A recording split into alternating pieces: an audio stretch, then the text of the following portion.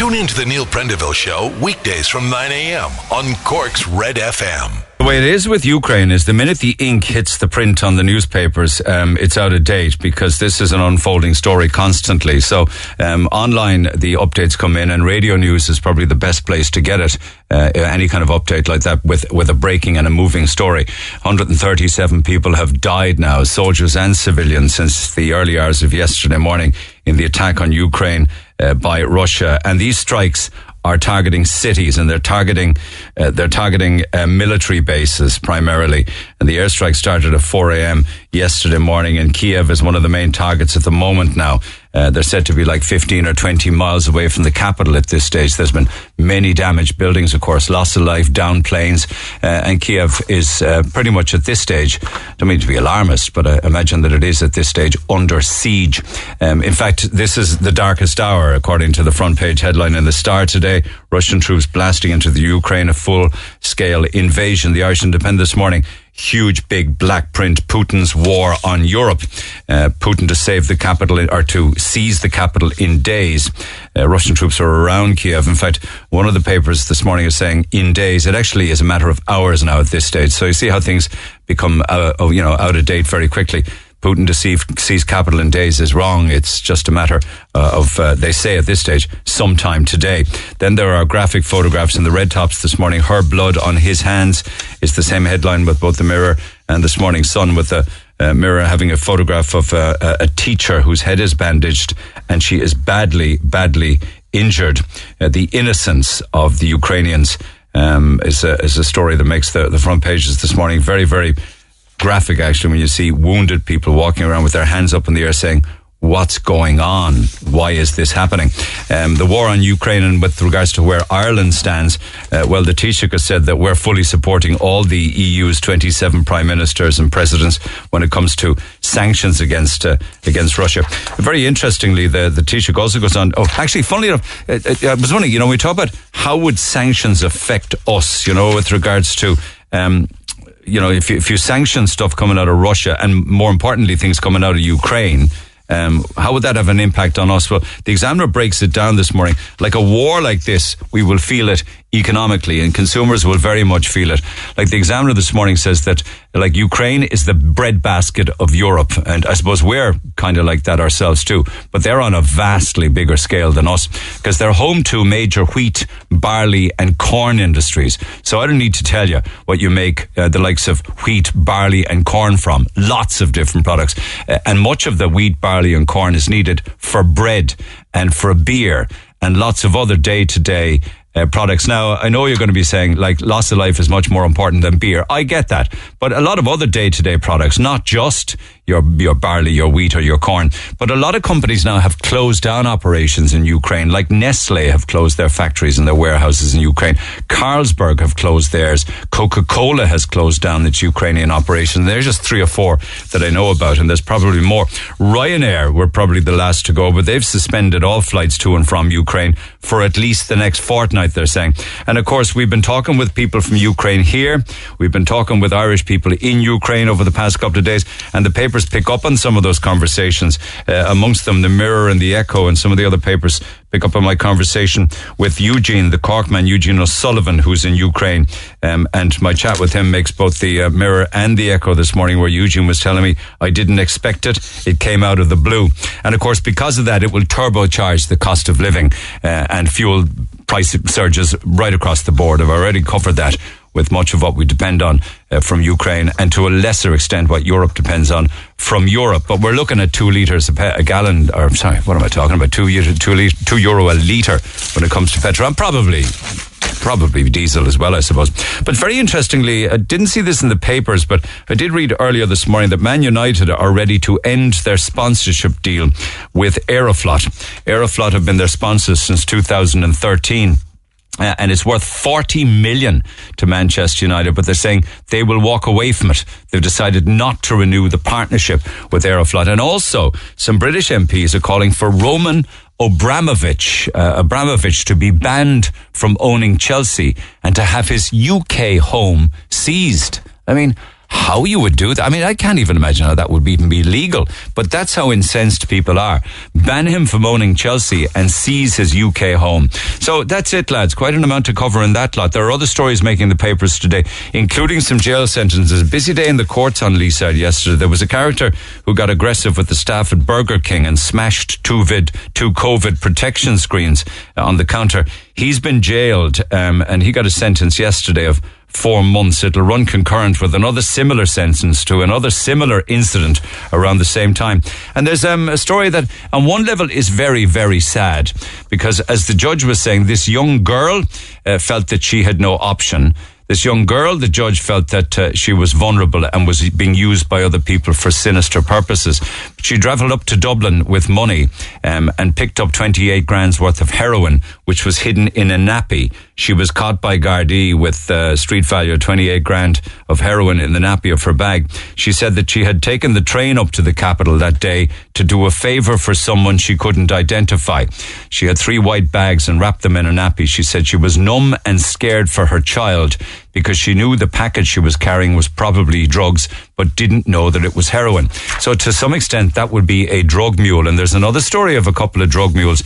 This is quite interesting because the 2 Polish men who were acting as mules, they were caught with 35 grand's worth of cannabis on a bus going through Middleton. They'd only been in Ireland 1 week at the time. They were hoping to get a proper job in construction, but this is what they were caught doing. So they got 5-year jail sentences. But interestingly, I'd love your thoughts on this. The sentence will be suspended as soon as their families provide plane tickets for them to fly back home. So they were only here a week, looking for work, and were caught then with cannabis. I'd say they probably feel as if they dodged a bullet on that one, wouldn't you? Family comes up with cheap plane tickets back to Poland, and they don't have to serve their 5-year jail sentence. Text 0868 104 106 on that one. The 2 Johnnies makes the papers. I believe they have been taken off air. I don't know whether it's temporary or permanent, but RT management are under fire now because of the 2 Johnnies, because of their sexist comment online. They did apologise subsequent to that for the offensive content, but just 3 days after the show began, they were absent from the airwaves. I don't know if that's temporary or not. They did apologise and said, sorry, we're better than this and we'll improve. And be very, very wary of this. Half of children's car seats in the back seat of your car are fitted improperly. They say 50-odd%, like 56% of them aren't secured properly. And that includes having them the wrong way round. So you really need to check that. They're there for a reason. All of us need to check things like that.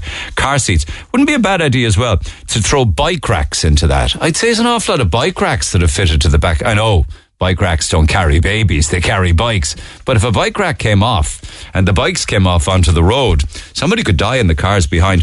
And apparently, you know what's flying off the shelves as we get our freedom, and we'll get some more freedom on Monday? Books on travel are flying off the library shelves. I mean, library shelves even. You know, I'm not even talking about the bookshelves in shops or in stationers or in Eason's and the likes, but libraries. It's great to hear that people are still going to libraries and still taking out books. And I love this story. Dr. Karen Weeks has completed the first solo row of the Atlantic Ocean by an Irish woman. We can't claim her because she's from Galway, but we do have some skin in the game because she's a lecturer in what was CIT, now MUT. And she is Ireland's first solo transatlantic oarswoman, crossed the finishing line off Barbados yesterday, 80 days at sea. She rowed 2,614 nautical miles, and she absolutely nailed it. The Neil Prendeville Show. Very, very quickly, I want to go down to Lisarda because they're all celebrating down there with a €1 million Lotto Plus win. Dara O'Leary has O'Leary's Spar in Lisarda. Dara, good morning. Morning, Lean. How are you? Fair play to you. Thanks for stepping away from the till. Any idea who it is, Dara? We don't, Neil. All we know is that it was a quick pick ticket. The winner has made contact with the National Lottery. They haven't made contact with you, though, no? Not yet, anyway. But look, we've got a very loyal customer base in Lizard, and we'd love if the winner was from the local community. But whoever the winner is, we just wish to congratulate them and hope they enjoy their winning. Tell me now, because I don't know, when was the draw? The draw was Wednesday. So it was the Lotto Plus one. They didn't hang around, so they didn't? Not like the 19 million they waited for a couple of weeks. Exactly, yeah, they made contact very quickly. A lot more crab it down Lisarda way, give me that money fast. So any bit of a party for the staff? You don't know who sold it or anything, no? We don't know who sold it yet, but we had promised the staff that we would organise a night out once kind of restrictions ended during COVID, and I suppose this will give us an extra reason now to celebrate as well. So we're looking forward to organising that. Excuse, that'll be fantastic. So have you ever had a winner before? We've had smaller winners, Neil, but we've never had anything on the scale of €1 million. So hopefully it'll be the first one, but not the last one. I always wonder, do people get annoyed when they hear it's a quick pick? The, €1 million lotto win was won just on a chance. The people then use the same numbers week after week after week. Yeah, they certainly do. A win is a win is a win. So you might know at some stage. They may come in and confess. Well, hopefully they will, especially if someone in the local community, because I know there's great anticipation in Lizard at the moment of who the new millionaire could be.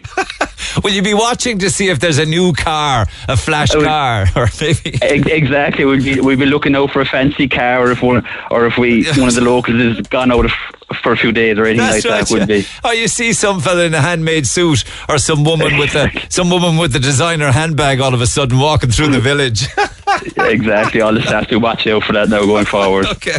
Just wanted to say congratulations to you and whoever they were. Well done. Take care. Thanks so much, Neil. Really appreciate it. Well done. Take care, Dara. €1 million lotto win in Lisarda. Good luck to them. Good luck to them. Fair play. Back after the break.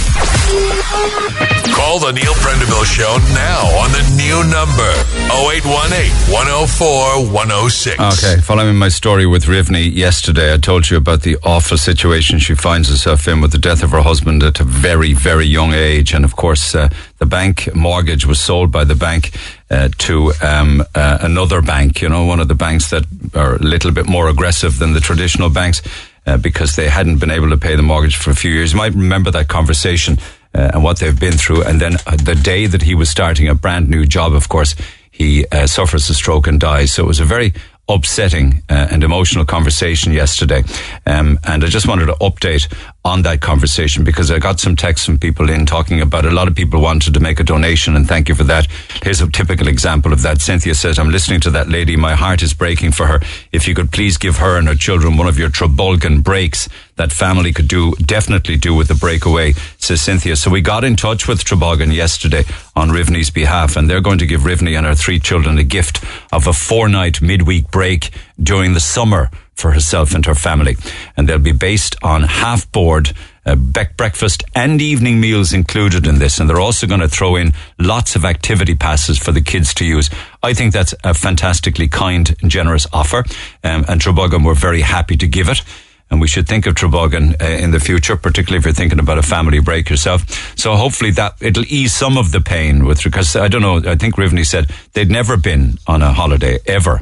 The odd night away over the past, 10, 15 years, but never anything overseas that involved an airplane or sunshine. So this is just some small consolation, if you like, but it's a significant prize nonetheless. A 4-night midweek break during the summer for Rivni and the kids, based on half-board, bed, breakfast, and all of the activities for the kids. So something that the kids can look forward to, Rivni.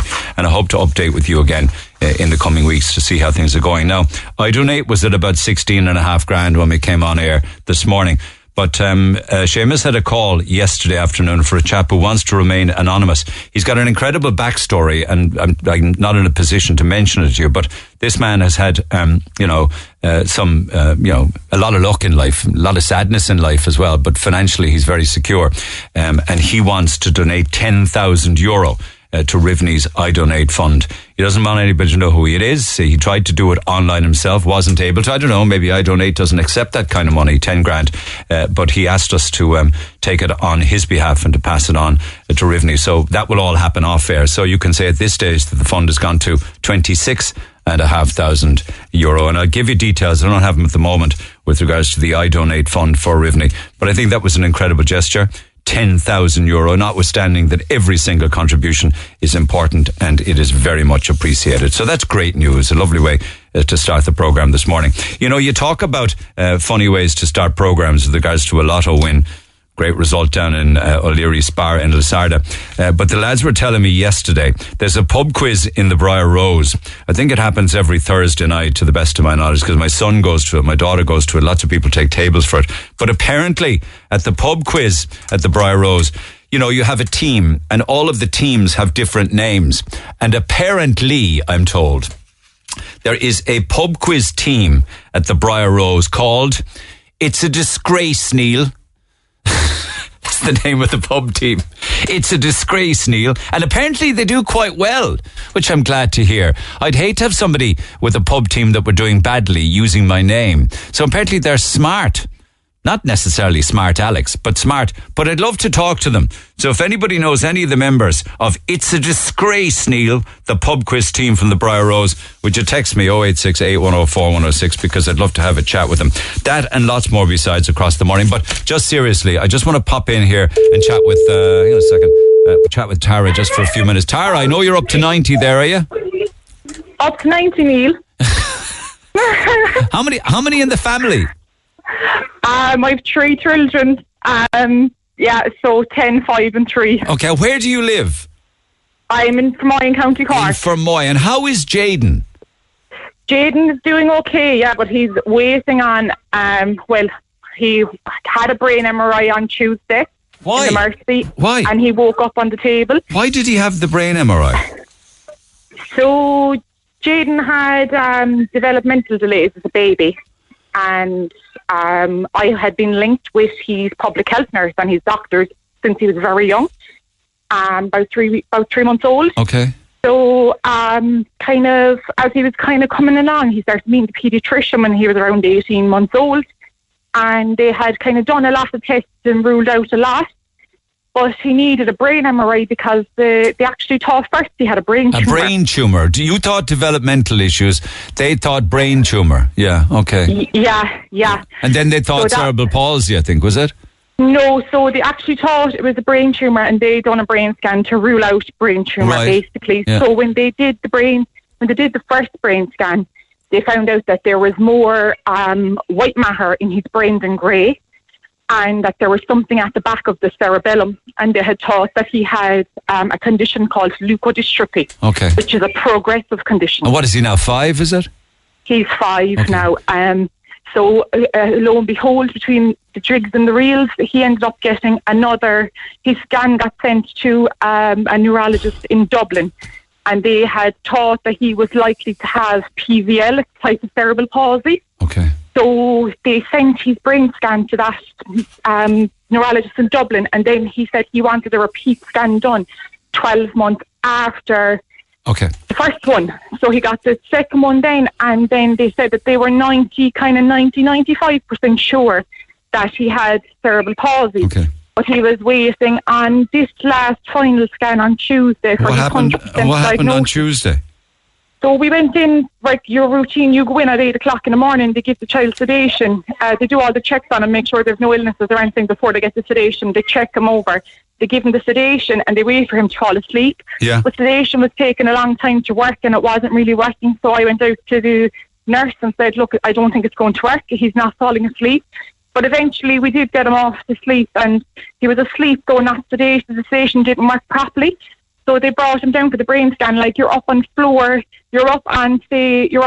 4 and you have to go, the child has to go down in a trolley down onto the ground floor to get the brain MRI.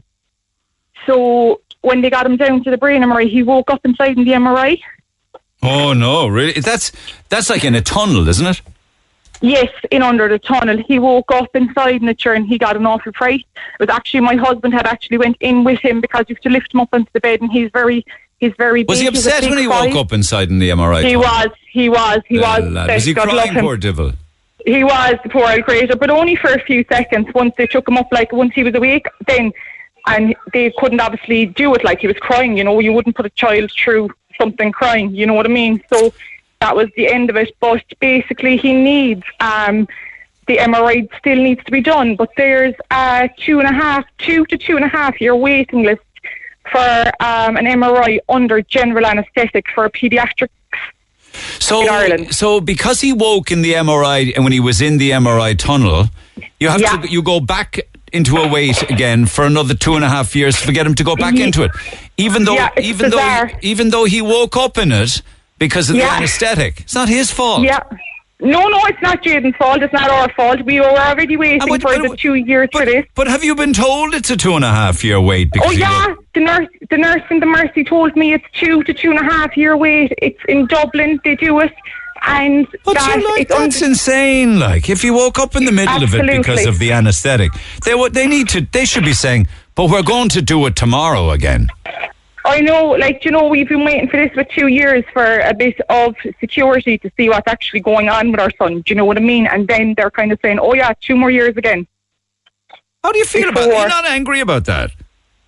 Very angry. I've rang the whole country. I've rang England. England is a 12-month waiting list. Because Jaden woke up because the anaesthetic wasn't taking effect in the middle of the tunnel, waiting for it to scan his brain. He now has to go and wait 2.5 years to have it redone again. Yeah. Not even 2.5 months. No, exactly. If it was months, you'd say fair enough. 2 to 2.5 years, she said. And you know what? They said to me, if you're lucky.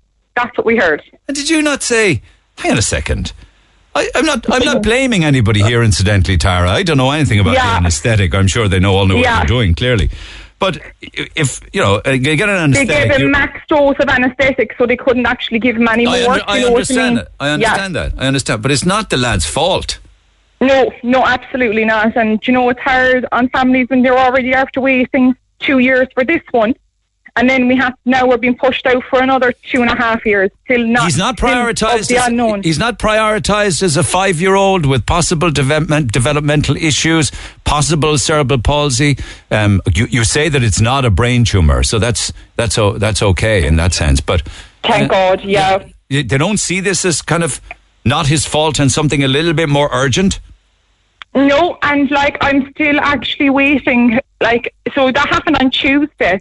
And his neurologist was supposed to contact me and either today or Monday, which is fair enough. So it's only early morning, so I haven't ruled that out yet. So, we still haven't had any, chat from the neurologist as in what's the next step. All we were told is that he's going on a 2 to 2.5 year waiting list for an MRI under general anaesthetic, and it'll be done in Dublin because there's nowhere else in the country that does them.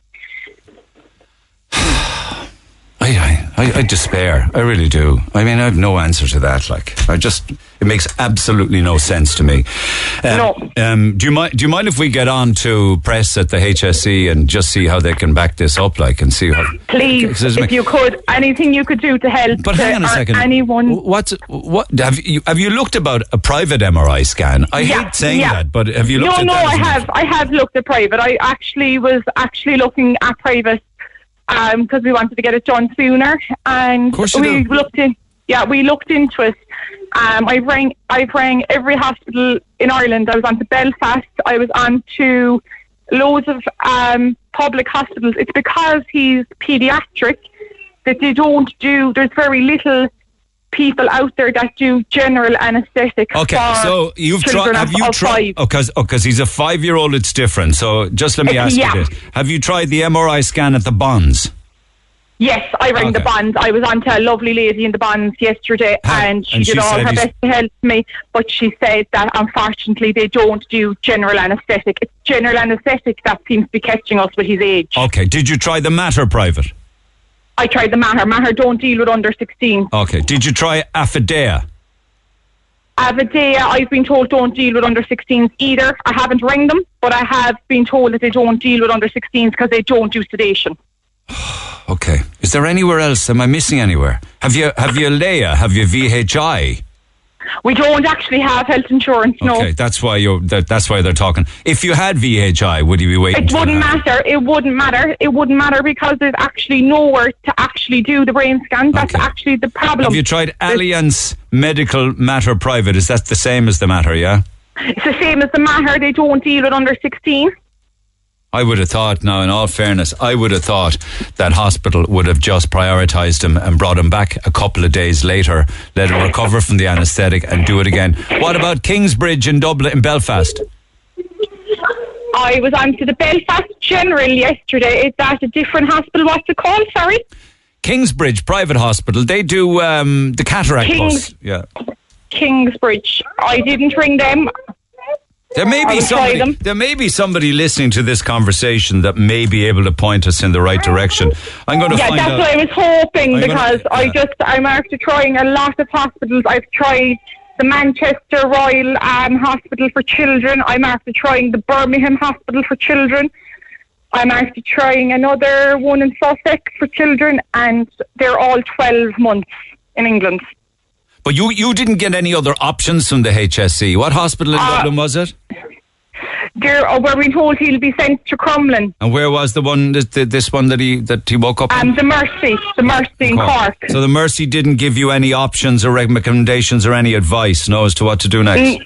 Nothing, just told that we'll be waiting 2 to 2.5 years if we're lucky. That's all we were told on Tuesday. 2.5 if you're lucky. So that's the length of time. That was that's the length of time that our small children in Ireland have to wait to be seen, to get crucial tests done, is it? 2.5 years if you're lucky. Complete joke.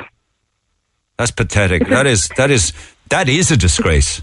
It is a disgrace. It's absolutely a disgrace to every child in the country. Okay. The health system is so far behind, and as well... The health system is a shambles. It's broken. Yeah. It's been broken for years. I'm sure the disability services for children in Ireland is broken as well. Do you know, it's just everything is list, and wait. And you're sure that Affidea said no, because a texter says they scanned my son during the week and he's 12.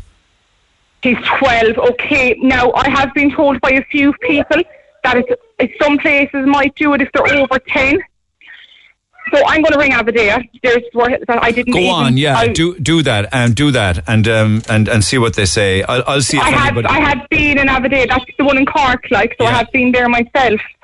Okay, so it's an MRI scan. It's a brain scan we're talking about. Brain MRI, yeah. 5-year-old under general anaesthetic. You never know who might be listening that might be able to point us in the right direction. It's not, the money isn't a problem, is it? Because you could be talking about €300-400 here. But have you? Yeah, that's fine. No, that's fine. Are you sure? Yeah. Okay. Yeah. Well, we don't have much choice. We have to get it done. He needs it done. We're waiting with a long time. So just to let me recap here, he went into the tunnel under general anaesthetic. He woke up in the tunnel. No, he was under sedation. Chloral hydrate sedation, yeah. And he was at the max dose. He woke up. Max dose, was very upset, obviously, when he woke up in the tunnel. He was taken out, and you were told, sorry, we can't continue with this. He'll go back on a waiting list. He'll be 2.5 years if you're lucky. Is that 100% accurate? Yeah. 2 to 2.5 years if you're lucky. Okay. I'm going to see what the HSE press have to say on the matter, whether they'll be able to give us some kind of a reason as to why. It could well be to do with everything in this country. Waiting lists. Yeah. But I'd be interested to see what they say in response. And let's see if anybody listening might be able to help in that regard. But give Affidea another bell there. You'd never know. I will. All right, Tara. Okay, come back to me. Thanks, Neil. I appreciate it. Thanks very much. Appreciate it. I mean, God almighty, I'm frustrated in the sense that there's nothing I can particularly do to make it easier for you except despair at the state of the Irish Health Service. Back after the break, text 0868 104 106. Thank you for making the Neil Prendeville Show the most listened to talk show in Cork. Again, Cork's Red FM. And I also want to say thank you this morning to Oak Fire Pizza, because this morning is our last Oak Fire Pizza Free Food Friday giveaway. We have a new sponsor from next week, but Oak Fire have been with me for a couple of years now at least, and I want to say thank you. Lads, we baked a lot of pizzas together, and I appreciate every single one of them.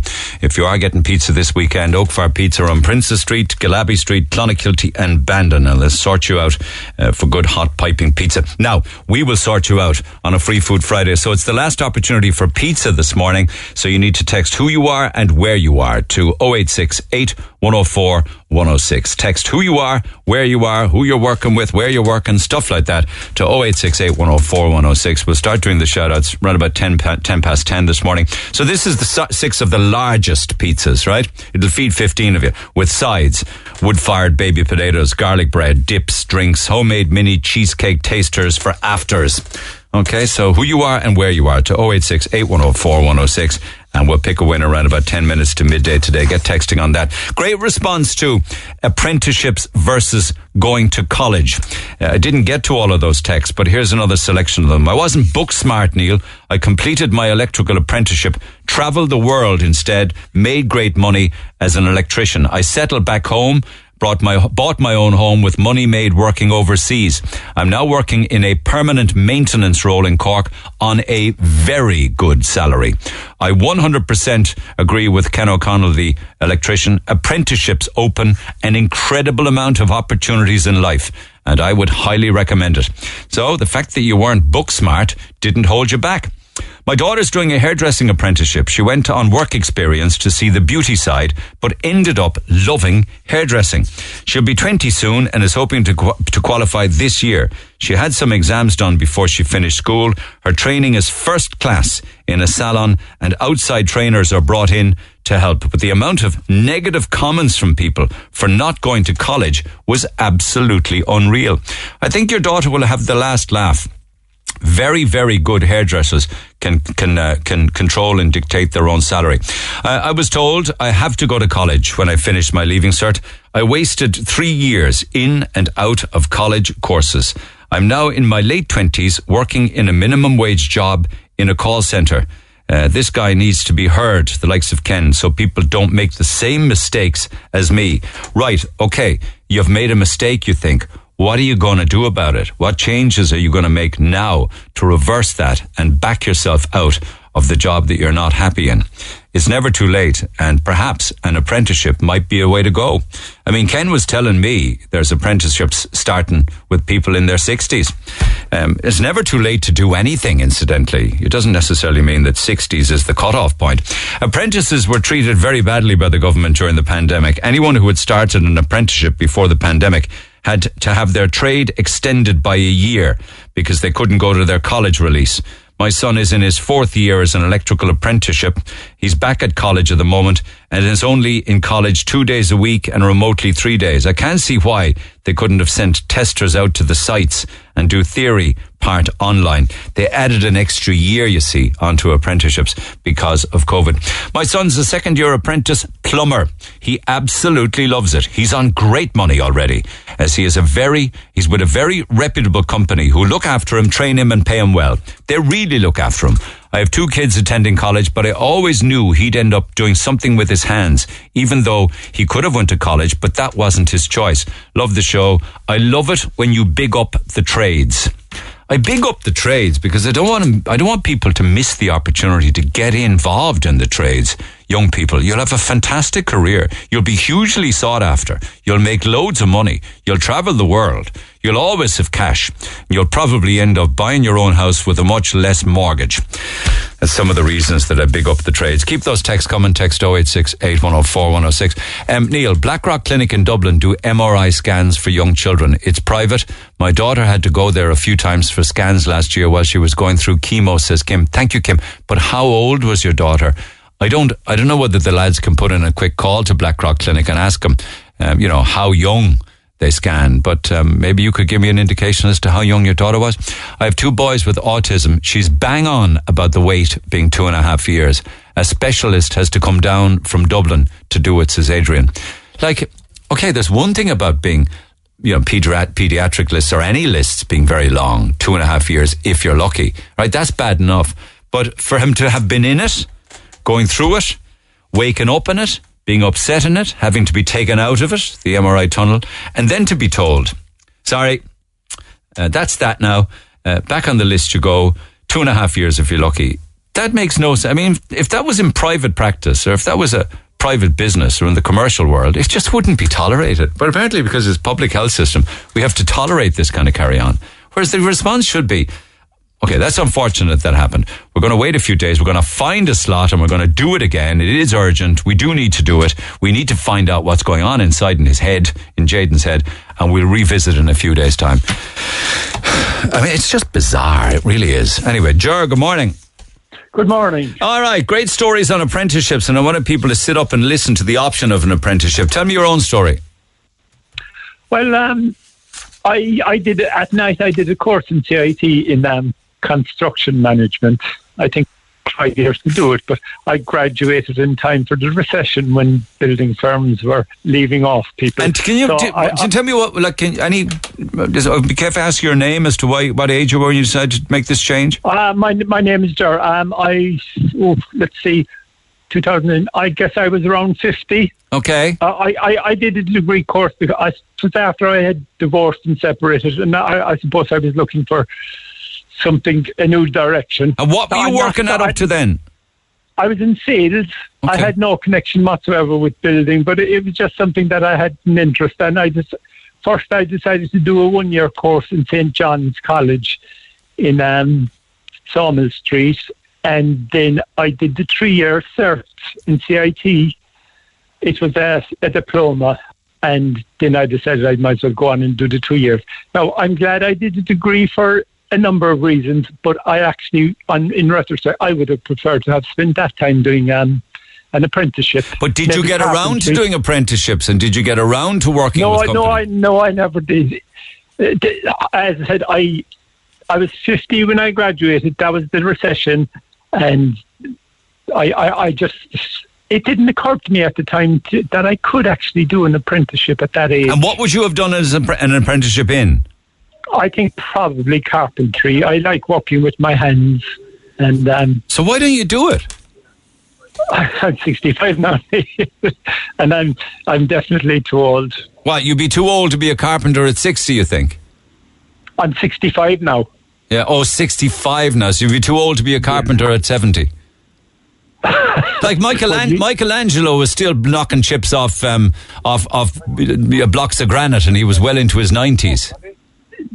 That's true, but look, I know very well, as a person who tried to get out of it, it's extremely difficult to get work when you're older and if you have any degree of experience. Yeah. I understand the reasons why people will be reluctant, so I won't say it's ageism. I'm pragmatic about things but like that. But is it ageism, though? I mean, are you saying that somebody definitely. Are you saying that somebody who's 50 or 55 with a lot of maturity and a lot of life skills and work skills doesn't get a look in? True, I'm quite fit for my age, but a lot of people working construction in their late 50s, a lifetime of hard work, physical work, has taken a toll on them. Well, some of the trades are very, very difficult. Well, I know that. I accept that. Yeah, it wouldn't be for everybody, as you're knocking on a bit. But I'm just talking about, in general terms, applying for jobs. Do you think that there is a cut-off age that employers always bear in mind? I mean, they're always looking for what? A 30-year-old, is it? What are they looking for? There is. I remember one guy, I had applied for work. I was unemployed. I had applied for work as a general operative in a factory, and the guy was honest enough to tell me, look, you're overqualified. We're not going to train people who might be starting up businesses to compete against us. He was afraid that they'd be training you up for you to learn the trade and start your own business, is it? That's right. And it's a lot of employers won't say it, but they won't take people who are overqualified for a number of reasons. All right. Okay. So what do you do now? Are you still working? No, I guess I'm semi-retired now. I spend most of my time developing an urban garden and the housing estate where I live. So that's almost best full-time. What's that about? Tell me a little bit about that. What do you mean by an urban? There was maybe 200 or 300 yards of rough ground on the edge of the estate next to the road, and it was becoming a dumping area. So it must be 5 years ago I started making a small bit of garden, and now it's extended to full 200 or 300 metres. So. And the council didn't try and stop you or anything? No? The RSA didn't come along and say, stop it, get away? Well, when I started, it was actually the property of the builder, and about 5 years ago we were told that the city council had taken the estate over, so I thought I was working on public land. But now we've discovered actually the city council haven't taken it over at all. Right. So I've been working for the builder. He's probably happy out. And where is this urban garden? It's Mount Oval in Rochestown. Oh, it's a beautiful part of the world. And what have you got in there? Is it flowers or shrubs or trees? Flowers. Oh yeah, almost entirely flowers. I particularly like growing flowers that are attractive to butterflies and bees. So yeah. The residents of Mount Oval must love you, do they? They do. They do, actually, yes. Some of them probably think I'm stark raving mad. I think it's fantastic. Any photographs of the work you've done? Yeah, I have a few on I can send on. Oh, please do. I'd love to see them, because we're into spring now, and I see you're getting a lot of colour, are you? Well, yeah. Well, it was a funny... One day last summer, I was inside in the lawn, I heard a knock on the door, and I walked out grumpy and cranky to find a man and woman from the estate with an award to give me for the work. I love it. I was so embarrassed. Jur's urban garden in Mount Oval. Fair play. Bang me on a couple of photographs of that, would you? We can share them. When I started this garden, I was clean shaven. Now I have a beard that's about. It's been growing since COVID, so I look like the kind of person who would do that kind of thing. Yeah. Eccentric and completely off his game. Like Grizzly Adams. Exactly. We need people like you in the world, green-fingered Jar. Look after yourself. Give me in some photographs, will you? Well, when I die, I'm going to tell my son to get me created and they can spread the ashes to fertilise the flowers. There you go. You've it all planned out, in fairness to you. Exactly. It's lovely talking to you. I mean, if you've got any spare time, we've got some areas down where I live on the Douglas Road just need a bit of work. I've actually got a queue of people who want to come. But I mean, like, come on, you're my old pal now. We know each other well. I'll give you the trowel. I'll give you the shovel. No problem, sir. Good luck. Take care. Thanks. Cheers. Bye. Everyone's got a story, every single one of us. Jim, good morning. Good morning, sir. Okay, just a fast one. Go for it. Are you in the trades? I am here. But I think the big problem that I see in the trade all the way through was like, it's okay for the likes of, the Sysks and all, the PGs and all the big builders taking on, and the SBA, for instance. But when it comes down to, we say, the plumber on his own in the van, the mechanic in the shop, it's very hard for them to give a 4-year apprenticeship solid. And it's even impossible to take a young fella on, because if they take the wrong young fella on, they can't get rid of him. And a lot of them, are stuck with him then. And that's a big problem for guys on their own. And that's why you see plumbers on their own, electricians on their own, mechanics on their own. It's not that they haven't tried taking on apprentices, they have. It's just that they get the wrong guy. A single operator business, a mechanic or a plumber or a carpenter, isn't able to take that kind of risk. Why doesn't the system allow to say, okay, I'll try you for 3 months and we'll see how it goes? Because Solace won't change their model. They're stuck in old boots, and look, they go to their offices every day and it's nothing comfortable, and they can write all this paperwork and documentation to say they're very successful. Look what we have, 20,000 apprentices and all that. But on the ground, they will not come out and talk to the plumbers, the electricians and the masons and the plasters. We'll tell them what's wrong, we're telling them what's wrong, but they're not listening. And because they're not listening, there's thousands of young guys out there not getting their trades. Okay, what trade are you, a plasterer, or what do you do? I'm the bricklayer coming through. Okay, and would you have experience in that yourself, where you got stuck with someone for a number of years? I trained up a lot of apprentices. I'm stuck with older masons and plasters now. I wouldn't give them a job. But anyway, but we'd have seen that, and I've seen it even last year with guys that took out other plumbers and young fellas, and they just wasn't. They might be smart enough for college or something. I don't know, send them there, but they definitely wasn't good enough for the trade. I know what you're saying, and so they won't. Yeah. So they're slow. You have to be good, and you have to be smart, and you have to be good with your hands. There's a lot of stuff you need, and you want the personality as well. Don't come in. You can't come into the trade as a plumbing trade and come in dry. You have to have some sort of personality. You meet people all the time. Oh, absolutely you do. You have to be a good communicator, and you have to be able to have the crack as well, because you're working in close proximity with other people. So on that basis, then, are apprentices finding it difficult to get places? Well, they are in the single operator. I've written to Foss and Solace for years and years. They will not change the model. And as I said, there's models out there where the government take the apprentices, they're responsible for them, and they farm them out to the plumbers and the electricians. You can get them for 2 weeks, 3 weeks. If you like them, you hang on to them.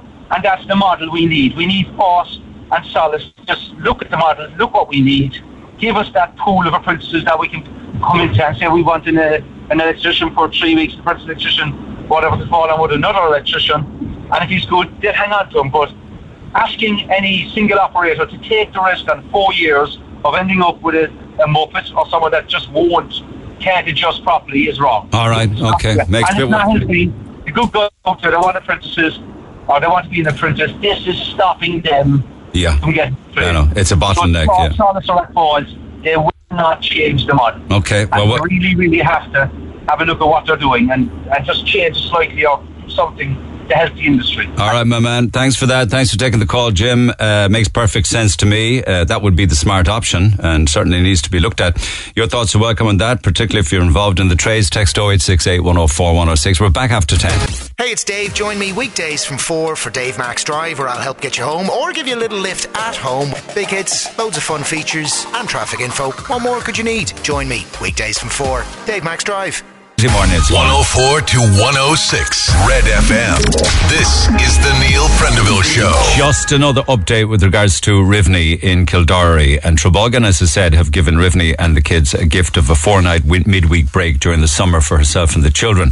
So that's great news. Martin Delaney has a minibus hire company in Glanmire, and he's been in touch this morning saying that Martin Delaney from Glanmire will collect Rivney and her family from Kildare in the summer at the dates that are organised at their home, and will bring them to Trabolgan and will bring them back home again at the end of their break in his minibus free of charge. So Martin Delaney, thank you so much. I really appreciate that. The kindness of Cork people blows me away time after time after time.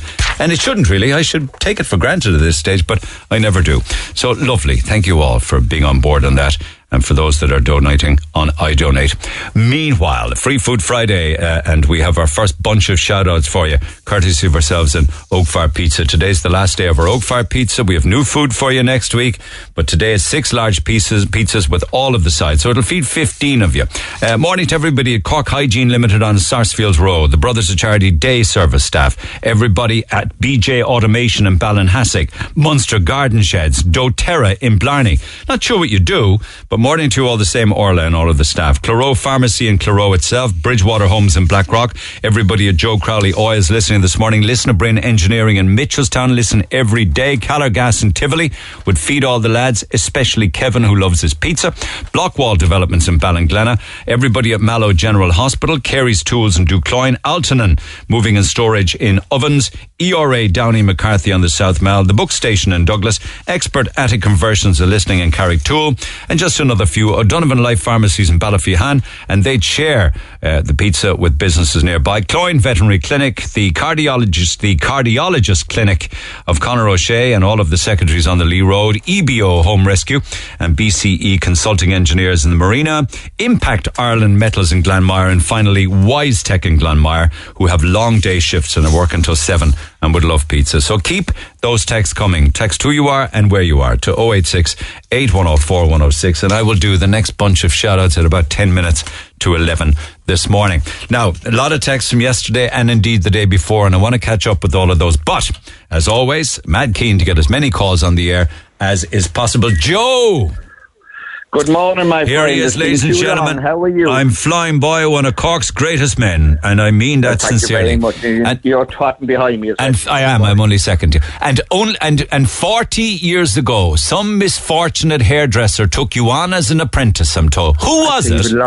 Very longer. I worked in Dublin, and I did a course in Aidan Fitzgerald's in Blackrock in Dublin about... I was only 16 or 17. So why did you decide at that age, 16 or 17, that hairdressing was for you? Well, first of all, my mother taught me I'd go to continue school and go on and maybe inherit the house at home and look after them and marry the local neighbour's daughter across the road and have 7 kids. But you weren't looking at the daughters at all, you were looking at the sons, of course. All I was looking, exactly. Yeah. So I don't know what I was looking at then, but I knew you weren't quite sure then, I suppose, Joe, yeah. I had an idea, but as you know, back then, that's another story. That'd be a whole show. Anyway, Neil, they nearly died when I said I wanted to be hairdresser, because all my brothers would be builders and the whole lot, and I'm the youngest of 7, there's 6 boys, and I was younger 7. Were you under pressure? Fierce pressure altogether. My mother said no way was I leaving school, no way was I going to be a hairdresser. And I was brought up in Ballinale, a little village in Tipperary, you know what I mean? Just leave them on to like the Waltons. Yeah. And off to Dublin I go, up to Aidan Fitzgerald. So you didn't go with their blessing, Joseph, no? No, I went out to get a few tatters for my brothers to cop myself on. And you know, Neil, for years afterwards, my brothers used to always introduce me as a barber. You know, if I was in the pub now, especially over in England, and what do you do over in Ireland, Joe? Oh, he's a barber. I said, excuse me, I'm not. I'm a hairstyle. I'm a coiffeur. I had this all. And I'd be playing with the women's hair inside the bar. My brother said, "For God's sake, you come yourself on." Joe, you should be inside in the comedy club, not talking to me. But go on anyway. And you know, they're all true stories. That's the mad thing about it. They're actually all true stories. So I went home one time on a train up in Dublin with a lemon jacket, right, a white shirt, lemon shoes, white trousers, lemon socks, and blonde hair. Back into Ballynail, when the brightest thing there was brown. And I went to mass, right, years ago. But the front seat in the church were kept for them, the big farmers and all that, you know, people with the money. Up by spread anyway, up to the front seat, up for communion and everything. My poor mother and my brothers were mortified. You were a rebel with the cause, weren't you? I was like the brightest thing in the country. But anyway, my point is, I went off, loved it. It was tough at the time because the money at that stage was pretty slow, but like I got loads of tips. But I've never looked back, never, ever, and never out of work. How did that apprenticeship work? I mean, there's college involved and placement and things, is there? I know this college is a bit of... See, everything is college now. You could go to college now for anything at all. Yeah. Years ago, college was, we went up to Trinity, UCC, and that was college. Now you have college for everything. Well, it was the chosen few back in our day. And I mean, I know that in the Mon way back in the day, maybe 2 or 3% max went to college. It was small. Oh, yeah, we'd have never gone to college. And they were usually in the AG, I think. You know what I'm saying? Yeah, the College of Life. That's what we went to. Yeah. And we trained, you know what I mean? I had 16 years of age, so I was walking. I'd never not walking since. But if girls come in here now, they can come in after they're leaving church. They can train. They're better off to train on the floor anyway, Neil, I think. You know what I mean? I trained cleaning out toilets, being a gopher for the first 12 months and watching and brushing the hair up off the floor. I was like Cinderella. I was like, constantly running around for everybody and even not left wash hair for a while, but to the best training. And is that training still? Is it still the same way, or would young people kind of get odd about having to do those kind of menial tasks, as they would call them? Maybe some would, yeah. Some would actually stand in the middle of the hair and look at the bush, not know what it's for. But seriously, would you be indignant about being asked to do that? I'm here totally, yeah. I'm a stylist. I don't do that. But sorry, you're here. You're a team player. We do everything, and that's how we do work. I do anything the girls do. I do. That's it. Yeah. You run it by example. Yeah. But but definitely, you could have someone come in now and say, "Oh, I'm 12 months now. I'm in the College of Hairdressers. I'm qualified." You're not. You have to walk on the floor. You have to talk to people. It's not just doing hair. You've got to know how to handle people, how to talk to people, how to deal with people. You know what I mean? I'd say to the girl, one of the girls, smile. I'm at a performance seal. You know what I mean? How'd you respond to that one? Exactly, yeah. But like, in my society, to be performing like mad, but it's natural for me because I love it. You know what I mean? But some will come in. But people wouldn't go back a second time to a grumpy hairdresser, like, sure, they wouldn't. They wouldn't. No, see, there's more to being a hairdresser than just being a good stylist. You have to have a personality, and you have to have a way with people, and you have to be compassionate about empathy and all that. Because you hear everything in sometimes it's like a confessional box, isn't it? Oh, absolutely, yeah. Sure, I know when women are pregnant before their husband. I know they're having an affair. You know what I mean? I actually think I know when they're pregnant before they even know. You know what I mean? Do you know when women are pregnant from an affair? Exactly, yeah. Oh, God almighty, would you stop? But years ago, like, he's trained to be hairdresser, like, you're kind of looking down their nose. Now it's a brilliant profession. It's a fun, you can travel the world with it. You can do anything. I have to say, over the last few days, I'm learning that many people are still looking down their noses as a trade option for their son or daughter, and they're mental. Mental, because Neil, I can't get a painter now. We're looking for a painter, can't get him for another 2 months. Yeah, they're not cheap. Same with electricians, same with anything like that. Anything. Try and get wardrobes made or fitted. I got them eventually done. Try and get a dormer window put in. Try and get an electrician, a plumber. You'll know all about it then. Absolutely, Neil, yeah. So, personally, I think anybody looking down at anything like that are ignorant and stupid, because you're given years doing law in college, and yet they're still working in restaurants and things like that. They're not even getting proper jobs doing that. I know more people have degrees and God knows what, and they're still not doing that actual job after 5 years. I've never doing that. I've never seen that. Well, some in law say that law is oversaturated, and others are saying that even barristers now coming out can't get work. Totally, and I have a neighbour now in England. He did criminology, and he's working in a read and write store, one of those places. But you won't find a plumber sitting on his hands or her hands. You would not, no. And I said, I won't find a hairdresser sitting on his hands Although I'm lying on a couch here now. Do you know I'm lying on one of the beauty couches in one of the spare rooms looking at myself. You want to get off your ass. It's Friday morning. It's your busiest I day. need to get a bit of Botox, and I need to get around my ears trimmed because I'm it's very hard nearly getting old. I feel I'm getting old. Do you know that? Are you chasing the Botox now, you are? Botox is fabulous. I'm recommending it to all my customers. Because sometimes when you do the hair, Neil, they're still looking at the hair. I don't know, there's something wrong. It's in the hair at all. Love. So, you could do it with a bit of Botox. There's only so much I can do. Yeah. All the masks are great, though, Neil. The masks are hiding loads. No more masks now from Monday. I don't know. I think we're going down off land where we'll see people next week. Neil, I miss talking to you, know that. So look, please God, we'll talk again. Have a great weekend. Good luck to you. Mind Cheers, yourself. Joe. Take care. Bye. Joe's Hair Salon on the Glasheen Road. If you want to be looked after and have a good laugh as well, check him out. Book an appointment. Back after the break. Text the Neil Prendeville Show now. 086-8104-106. Red FM. Housing and health, lads. And as Sinn Féin calls it, Generation Rent. I was chatting yesterday about this. I didn't get an opportunity to play a clip that I downloaded from the night before. It shows how the temperature continues to be dialed up in the Dáil between Fianna Fáil and Sinn Féin. I don't know whether they ever would think of coalition. I don't know whether they have a lot in common or not. I think they probably would. In fact, all political parties have a lot in common in this country, it seems, because they all seem the very same to me. But it certainly looks as if the heat's being dialed up in debates and certainly the narratives between them. Now, this is what we hear in the Dáil. They might get on like a house on fire in the Dáil bar or the Dáil restaurant or stuff like that. I don't know anything about that. But an example of that was the recent spat. And if it wasn't so serious with regards to our health system and stories like 5-year-old Jaden and another story I'm going to tell you in a few minutes' time of an 86-and-a-half-year-old woman called Teresa. But if it wasn't serious, you'd find it entertaining. So this is Micheál and Mary Lou going hammer and tongs. This actually is more visual than audio, but it's radio, so I can't do the visual side of it.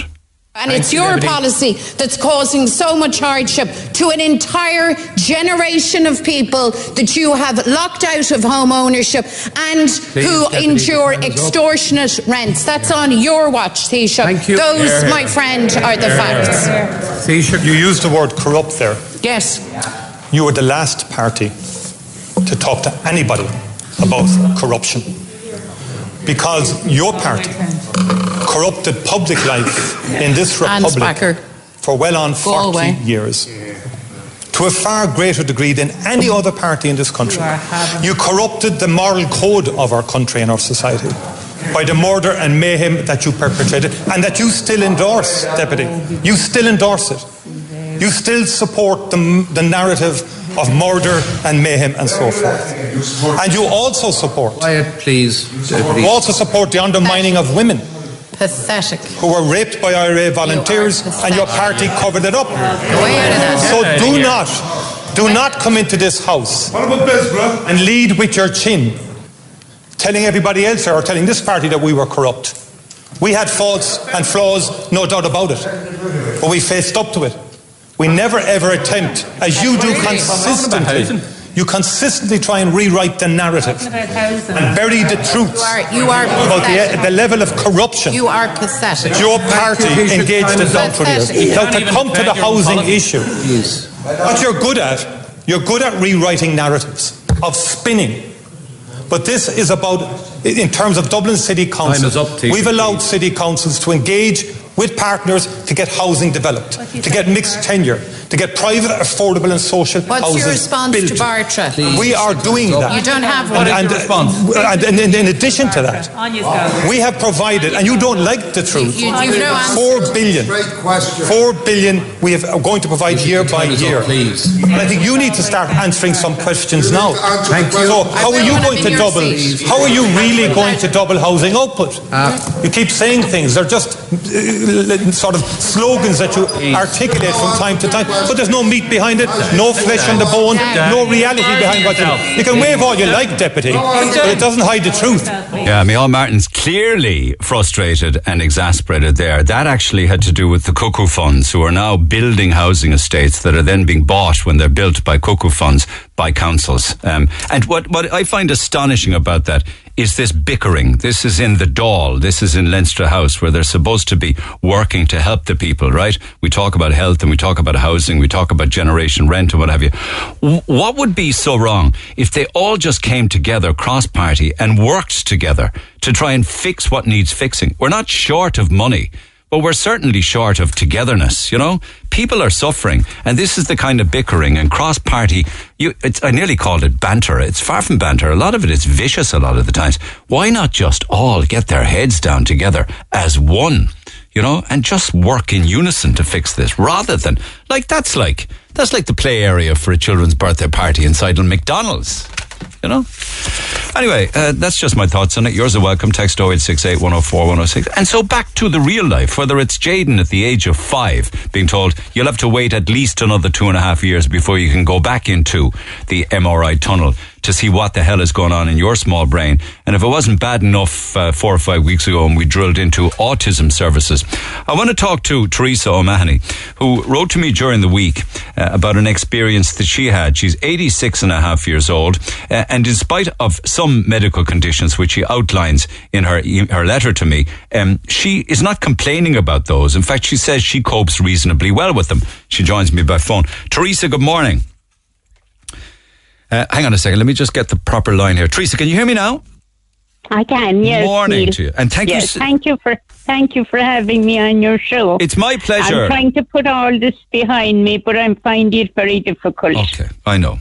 Yeah, I know, because you have your challenges, as you said to me, with regards to limited mobility, diverticulitis, blood pressure issues. I think have you got sight issues as well, and severe macular degeneration, and that's very severe, you know, that I can hardly see.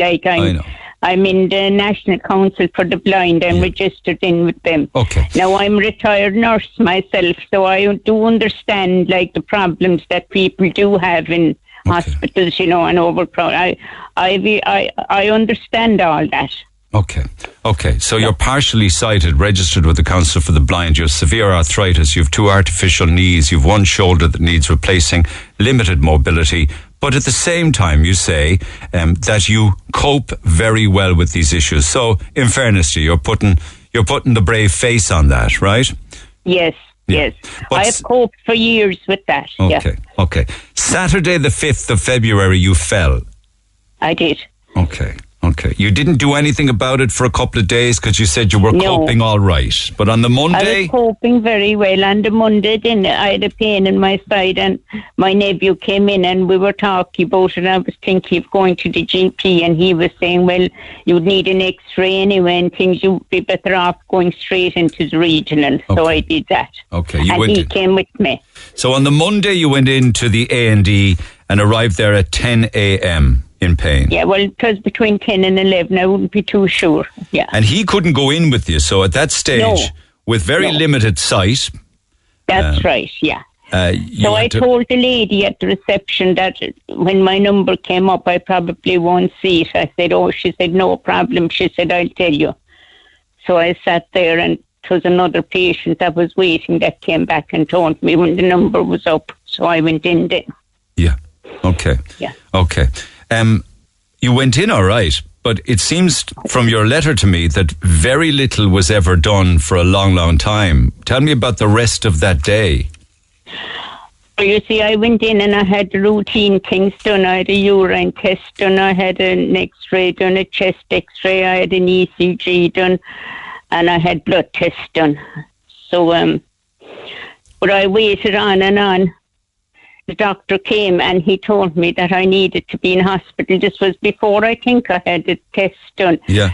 So I told him I had a little dog at home and I'd need to go home and that I'd sleep much better at home, that I prefer really to go home. So he said, no, I needed to be in hospital. So I was very reluctant about staying. So he said again that I needed to be in. So I was because you only had the clothes on your back as well as everything else. Oh, that's all, yeah. No drinks or anything like that, or no clothes or anything with me. So, I wasn't prepared to stay at all. So they said they'd go waiting and that they'd come back and see would I make up my mind. So then I decided to stay because I did have a kind of a problem with low blood pressure, and I was thinking that maybe that might be checked out as well, that I better stay. So I decided very reluctantly to stay in the hospital. So I rang my niece, and she came in with my clothes and things, and she wasn't allowed in either. It was going on into the night this time. So because you're kind of jumping ahead. So your niece said that she'd bring in a bag for you and also look after the dog. So that got into you eventually. But you had the routine test done. But because when I pick up the letter, then you're saying at about 6 o'clock you were still sitting in the same chair with no food, no drink. Did you not even get water? No. Well, I got no water. No, there was a trolley came around once, I think, and he had sandwiches and tea. And the sandwiches were all wrapped up, and I have very limited mobility with the shoulders, like if I stoop or things like that, you know. Yeah. So I decided I had nowhere to put the cup and the sandwiches. I had no table or chair or anything in front of me where I could put them. So it was a small coffee container, like. There was no handle in it, in this container that the tea was in, and the tea was cold. It was about over half full. So I decided I'd have to put that on the floor, and that I'd try and open the sandwiches. Because they were wrapped up. You can't see the sandwich, like, can you not? Well, I could see it all right. I could see the sandwich, but like I had to unwrap it. But I need two hands to unwrap the sandwich. Okay. If I was to hold it in one, I'd have to take the wrapping off with the other hand. Yeah. So I had to do that. And so I put the tea on the ground. But then I couldn't reach the tea when I went to reach for it. I found it very, very difficult. I think I got it up once to take a sip out of it, and it was cold. So I had to put it back down again. So I had a bit of the sandwich. So that was that. So were you said that there was a very bad breeze blowing around you, and there was that was out in the night now from about I don't know what time it was, but there was a breeze blowing in all night. So you have the sandwich at about what time? Oh, I don't know. I was just getting disorientated for time this time, I'd say. Well, like you went in at 10. You went in 10 in the morning. You were still in the same place at 3 or 4. It's 3 or 4 in the morning, maybe. No. This was that day. I had a sandwich that day. Yeah. Okay. So you had that, but it says there was a breeze. I had no water. Then I had to go looking for water because I was beginning to get dehydrated out in the night. So, what time was that at? I suppose it was around 1 o'clock, 12 o'clock. One like out in the night there. And that's still in the same seat. Oh yeah. The only time I came out of the seat was when I was having the chest X-ray done and the ECG and things, but I was only out about 10 minutes each time. Okay. Yeah, I was still in the same seat all night. Like, I never changed the seat. Like, I always came back to the seat. Is that a hard chair? Oh, yeah. It was very hard. No, it was plastic, kind of heavy plastic, like. And there was 2 arms on it, but that's all, like. There was no table or trolley or anything, nowhere to put anything. My niece brought in the clothes and and the dog was looked after, but like I'd nowhere, like the bag of clothes alongside of me, like. Were you cold? On the floor. No, I wasn't cold at all. I didn't feel cold, but I felt very uncomfortable, and you know, I was very uncomfortable on the chair. Like, I used to get up now and again and walk around. It was only a small area, so I was walking up and down. There was other patients in and out there, but they were moving like they weren't the same people all night. Yeah, different people were coming and going, but you were there. There was 5 of us there. There was 3 chairs at one side and there was 2 at the other side. You must have been wondering at 3 or 4 in the morning, if they asked you to stay in hospital, why they didn't put you in a ward in a bed. I was hoping that God would nearly take me out of it before long more. The nurse came and she told me she had a nice place inside where I could lie down. I was delighted with myself. And I said, that would be lovely. I said, I'm still waiting for her to come back. She never came back. Why didn't she come back? She had told you she had found some. Are they run off their feet entirely that she just forgot? Well, Well, I didn't see anyone very busy there, to be honest with you, but like, I'm not very fussy now, Neil. Like, no. I'm like a cup of tea, nice hot cup of tea now with a cup with a handle and a slice of toast and somewhere to put it in front of me would have done me basic care, like, you know. I don't mean to sound ageist, because you sound like a very able dealer, Teresa, but you are nearly 87 years old. I am, yeah. I am. You know, and I'm not saying I'm not saying anything about that in a negative way, but a bit of respect, please, to our elders. Yes, you know, I mean, like, I found it very difficult. Like, I mean, very rarely, I'd say, I drink out of one of those things anyway. I'd nearly always have a cup with a handle on it, you know. So you spent the entire night. No nurse came back with the place to lie down. No. So I went looking then see would I get a blanket. Did you? Yeah. That was in the middle of the night. Was it looking for the blanket? It was, yeah. It was around 4 or 5, I'd say, in the morning. I was getting sore under me from the chair. I was sitting there from 11 o'clock the previous day, like, and now we're out till 4 or 5 in the morning. So I asked her for a pillow, I said, or a cushion. I said either would do me. So she arrived back with a blanket, and I joked, you know, Neil, it was like a sheet of iron. The blanket was so hard, I don't know how would you call it, a blanket, like. But anyway, I put it under me, so would it give me some relief. You were afraid that you thought that pressure sores were coming on. Yeah. You know, I was sitting there for so long, like, and Teresa, I'd have got up and I'd have gone home. Well, everyone is telling me that. Even my nephew Stephen, now, and Siobhan, my niece, said the very same thing to me. They said I'd right, but like, it was 3 or 4 o'clock in the morning. I didn't want to be disturbing everyone again, like. There was children crying, then I could hear them quite plain, like. And when one would stop, the other one would start. You know, well, it wasn't their fault, like, they were in for treatment too. But you didn't get any wink of sleep, no? Oh, not sleep. My God, even if I was comfortable, I wouldn't have been too bad. Like, if I had an eider down now, I could nearly have put it down the floor. I'd have wrapped myself up into it, and I'd put it over my head so that could block out the eyes of the children crying. Like, it would have helped me a lot. Just an eider down or something like that I could lie down in. Would have been, you know, to fully appreciate something like this, because it's horrific, the story you're telling, but to fully appreciate it, we would all have to go through what you went through to really understand. You would. Yeah. It's very hard, and I find it very hard to put it behind me, and I hate annoying people telling him about it, but I do tell him, you know. Okay, so what happened in the morning? So, 4 o'clock, 5 o'clock, 6 o'clock, 7 o'clock, 8 o'clock, 9 o'clock. I got a bit of breakfast, I think, sometime. Yeah. And they gave me the couple of tablets that I have going. I had a low thyroid as well, so I'm on L-Troxin for that. So I got those. I asked the nurse then what time would the doctor be around, so she said they'll be around at 11. So they arrived at 11. So I told him, I don't know, did they talk at all to me? I told him I'd be going home. So they said I'd have to wait for the prescription. It's 11 o'clock now, Tuesday morning, like. So I told him I'd be better off in prison all night. So there was no response to that. So there I was left again, waiting for I rang Siobhan then to come in. So they told me not to ring her a while now because I'd be waiting. So I said, all right. So like I had to wait on. So it was 11 o'clock that time, and 12 o'clock came, and 1 o'clock came, and 2 o'clock came, and 3 o'clock came, and 4 o'clock came. So a nurse came along and she said to wait down now in another room that would be quieter to be discharged.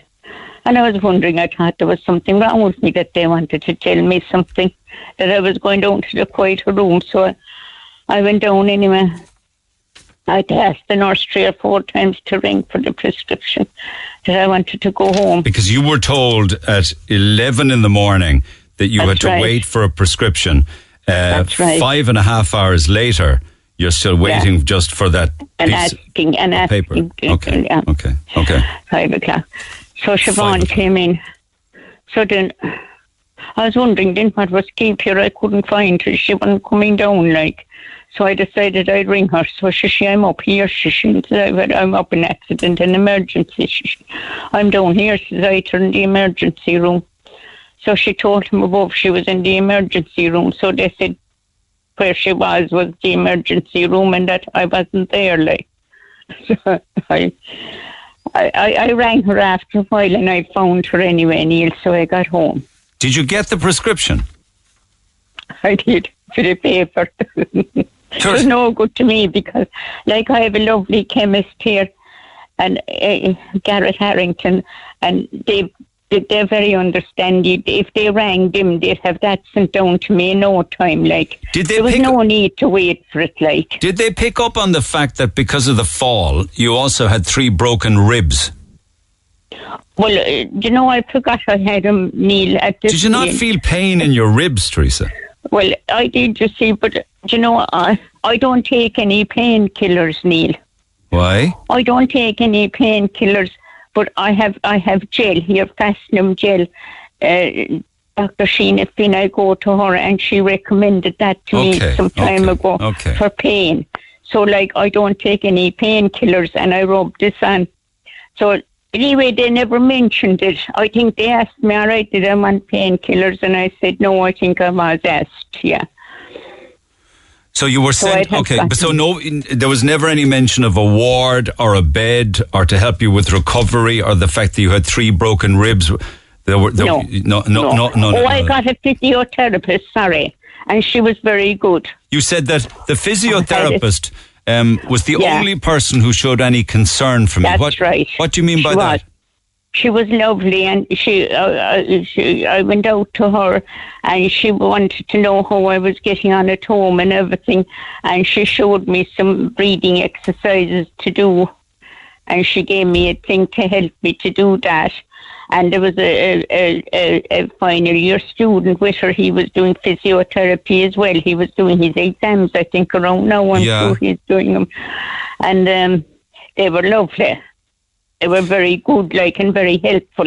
Now, she showed me how to do the breathing exercises to relieve pain and things like that, you know? I know. So I found that very, very helpful. Like, and Siobhan, she was very concerned about me. Yeah. Siobhan took you home then at that stage. You got your prescription. Siobhan took me home. Okay.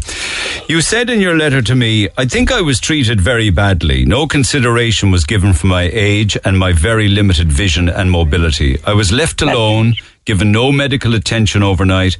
I don't think it's good enough to put this experience down to the apartment being busy.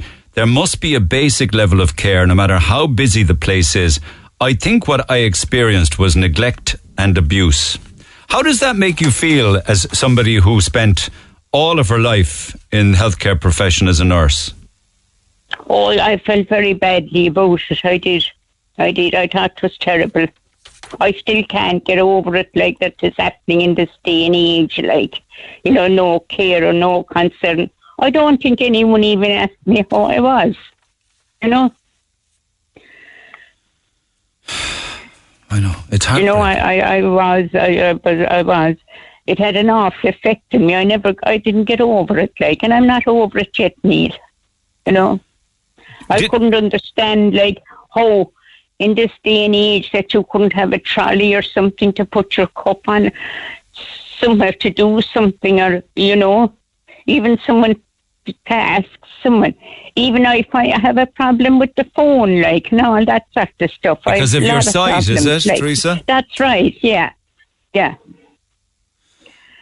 that should all have been picked up on, That you were 86 and a half years old, that you had a lot of medical conditions, that you had problems with your sight, that you'd had a fall, I just despair that, that you would go in at 10 o'clock in the morning and get out at 5 o'clock. Now, I know the tests were done, and in fairness, there was a lot of medical procedures done. They were done. Yeah. They were done, but it's all the rest of it. It just seems so inhumane and disrespectful to our elder generation, That's right. I thought it was terrible.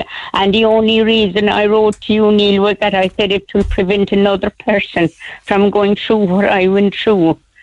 But does it though, Teresa? Because yours is an horrific story, bearing in mind your age and everything. But does it make any difference? Well, I think they should do something about it, I didn't need a consultant to go away and make a cup of tea for me or a bit of toast or something like that. Yeah. You don't need a qualified nurse to do that. Yeah. A nurse's assistant would do that very well. I didn't need professional care for the care I needed. I didn't need a surgeon or someone to go away and get a pillow for me to put under me. Yeah. Those things I didn't need, and I'm not a fussy person, Neil. But I know that, but I do believe that consideration has to be given to you because of your age. Yes, well, yeah, I agree with you.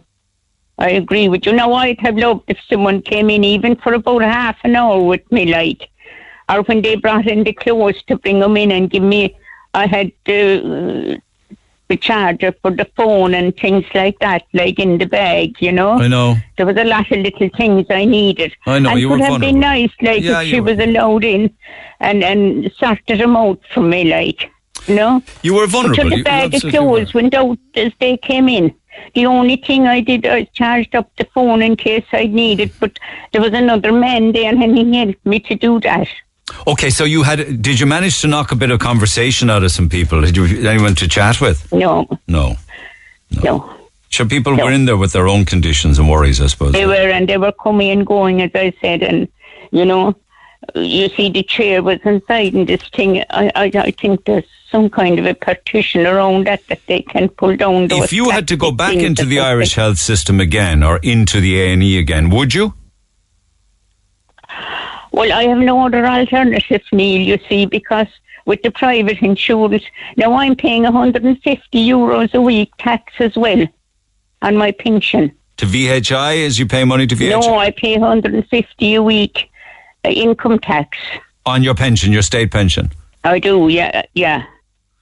But you still have VHI in spite of that, do you? I still have VHI then with that, yeah. But I have no medical card. I have a doctor's only card. Right. But you see, you can't go anywhere if you fall, only to the regional hospital. I mean, if I went out now and I fell, I have no other option only to go back in there, They're not going to take you in any of the other hospitals. I know. But it must sadden you, though, that you spent 60 years nursing and your experience of the Irish health system, 60 years nursing, is as bad as it is. Oh, it's shocking, yeah. I do really. I think it's sad, and then you can't recognise, long ago we had uniforms on us, and things like that, and you knew the staff nurse, and I was a ward sister myself for 15 years before I left. Where did you nurse, Teresa? I was up in St. Anne's, psychiatric nursing I did. And were you always nursing in Cork? I was, yeah, all my life, yeah. Was it always psychiatric nursing? Always psychiatric. I did psychotherapy. I was 33 years in Our Lady's Hospital. I was a ward sister up in St. Anne's for 15 years, and I did private psychiatric nursing down in Shanakeel Hospital. Oh, when that I was retired, very I challenging. I went down part-time psychotherapy down there. That was private then, it was away from the health board. And at what age then did you retire? Well, I retired. I was only 52. And then I worked 10 years then down with Dr. Michael Kelleher down in Shanakeel Hospital. Very challenging work. And very challenging. And I don't mean to pry, I'm just a nosy person, but did you settle down? Did you marry? Did you have children? No, I never married, but I have nephews and nieces, and they're very supportive to me. Yeah. They call every day and everything to me, and get whatever I want and take me wherever I want to go and all that sort of stuff, So I have good support, And when you were younger, and I have a little dog here. You're a little dog. What's your dog's name? Timmy. Timmy the dog. And everyone knows him, you know, Neil. It's very funny because they all say hello to Timmy and they don't know me at all. Like, That's up in Ballincollig. Usually take Timmy for a walk around Ballincollig. Yeah, they stop the cars and they look out and they say hello, Timmy. No, talk about me, like. Would you please say hello to Teresa, lads, next time you see That's Timmy? That's right. And they call me Tess. They call me Tess at home. I'm known as Tess. I was known as Teresa when I was working, so I had to. Where were you born? Were you born in Cork as well? I was, yeah. I was.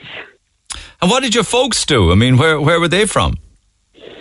Well, my mother came from Ballinhassig. She was from Farlestown. She was Mary Deasy was her name.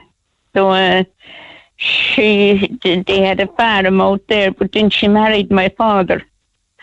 And my father worked for the county council. So she was kind of evicted when she married him because she married beneath him. Oh my God! I mean, that was the way of it, wasn't it? Did they not talk to her anymore after that? No, they didn't. That's true. Yeah. Are you joking me? I'm not. It's so hard to believe joking. Now, isn't it? She must have been very hard to believe. Well, she was, but like we broke a lot of barriers ourselves now when we were growing up, like, and we got through to some of them, you know. Yeah. Did they make up in later life or anything?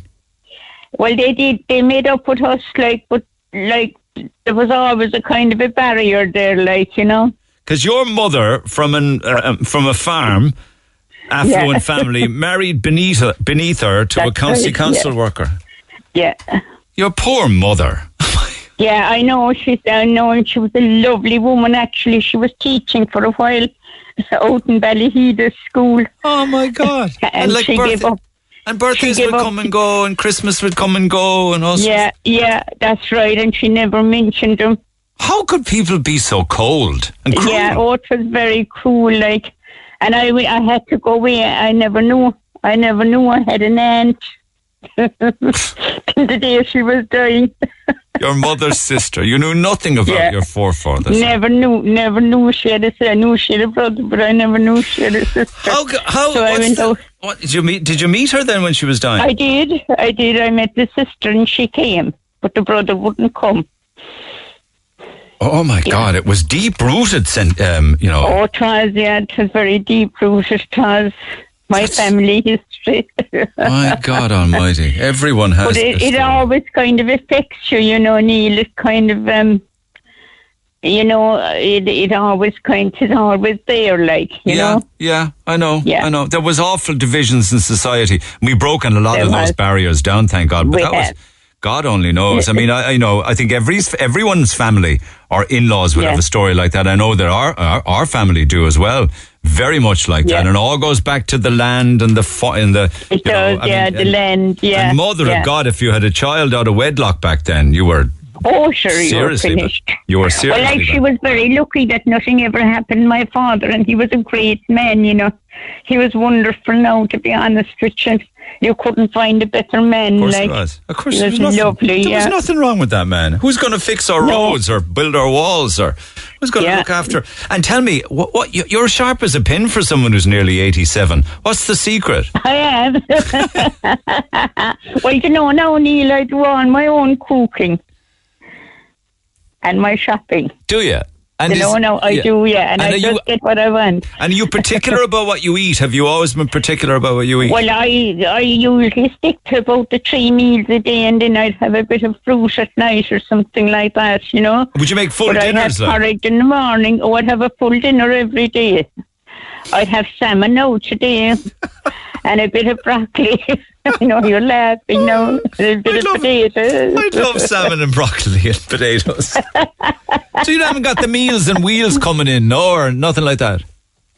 Oh, no one comes in near me at meal times. Like, I just go away and cook my own meals and I eat them, and that's grand. And they come in between the meals then, like, and we'd have a couple there ourselves, like. Would you have a little glass of vino with the salmon?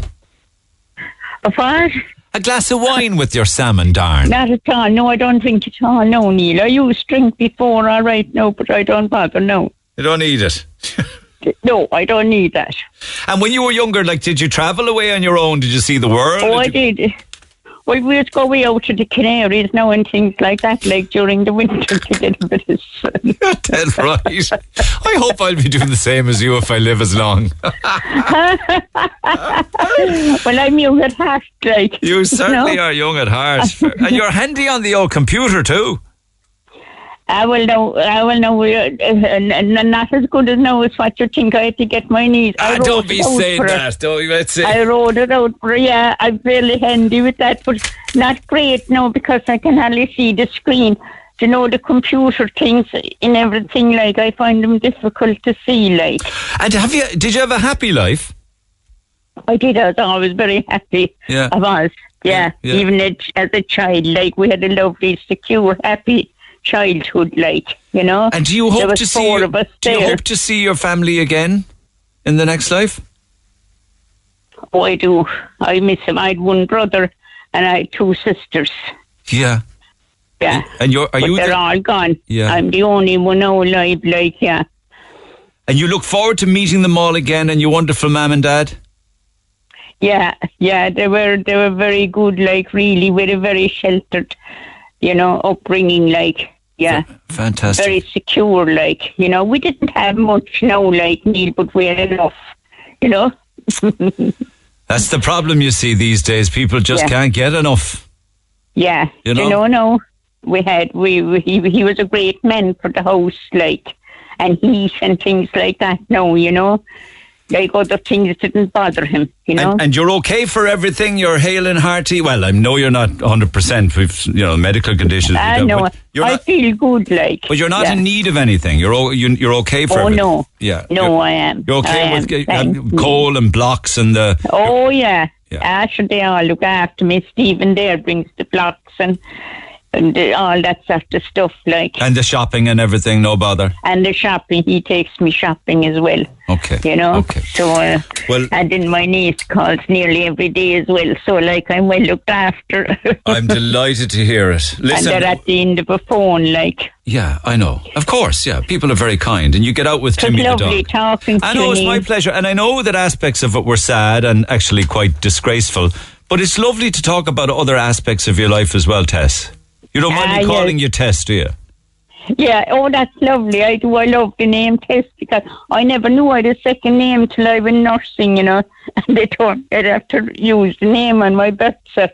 Sure, I didn't know what was on my birth cert. My mother said, "You never told me I had a second name." And what's the second name?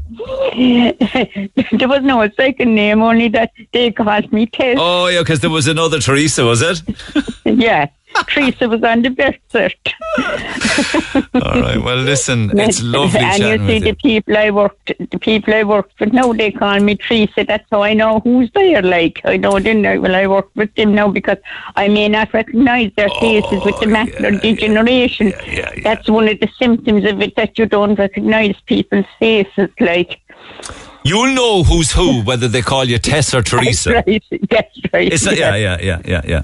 I don't know who anyone is these days because they all have masks on. You know, that's the problem. Oh, yes. They'll be taking them off now next week. Well, one half of the road here know me as Tess and the other half know me as Teresa. Well, I'm going to know you as Teresa. I'd love if you would stay in touch from time to time. Yeah, I'll probably give you... Well, I hope I won't be in touch about the reason. No, not that. Thank you for sharing that story.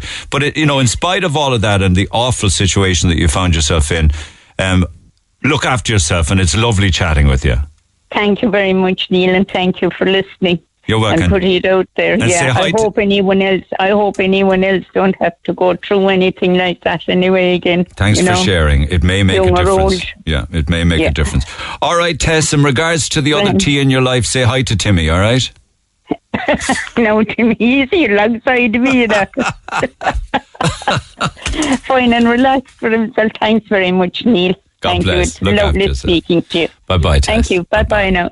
I'm Rory. And I'm Valerie, and you can join us for the very best in local, national and international sport every weekend on the Big Red Bench. That's the Big Red Bench, every Saturday and Sunday from 6 on Cork's Red FM.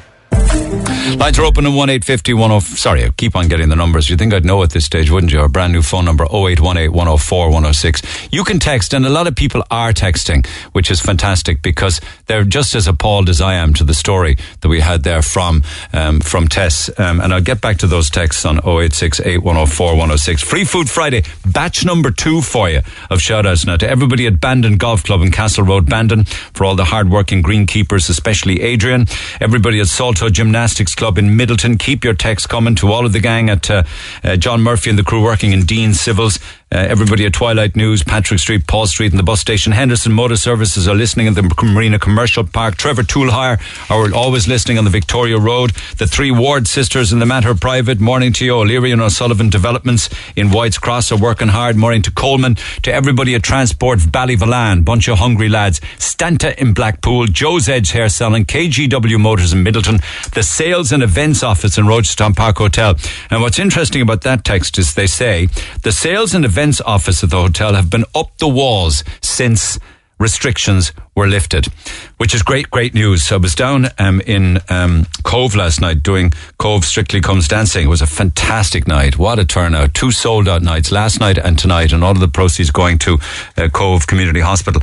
But the hotel was absolutely buzzing. It was just great to see people back. Everybody UCC Ballincollig campus who were listening, the Department of Social Protection on Abbey Street, morning to all of you. That was sent in by Annette McCarthy's husband Graham, who says he's a lucky husband. Everybody at the Maintenance Department of Trebolgan getting ready for the upcoming season. Clancy Builders on the Bandon Road. And also to everybody at CDYS Middleton Youth Services, and to Pat and all of the gang in Blarney with Niall and Paul and the rest of the lads at Kevin McAllen's Building Services, and everybody at Cork Distribution in Little Island. So I'll do one more batch of shout outs around about 20 minutes to midday. So you need to text who you are and where you are. To 0868-104-106. Lots of pizza to be won. Every Friday, I try and do a stop down and talk to somebody on Leeside who's doing well for themselves. You know, somebody that we should be very proud of. And recently, I was doing a lot of reading and listening to Lyra. Now, to mention what she has done so far in her career would take me half the morning. Yeah, her music is absolutely incredible. And her success following the start of her career has been absolutely phenomenal right across the world.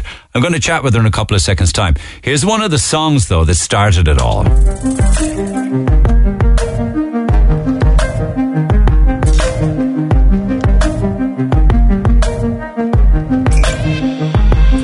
Do you like me like this? Do you like me like that? And the percussion just giving it socks. Lyra joins me by phone. Good morning. Hello, how are you? I'm great. Have you any idea how talented you are at all?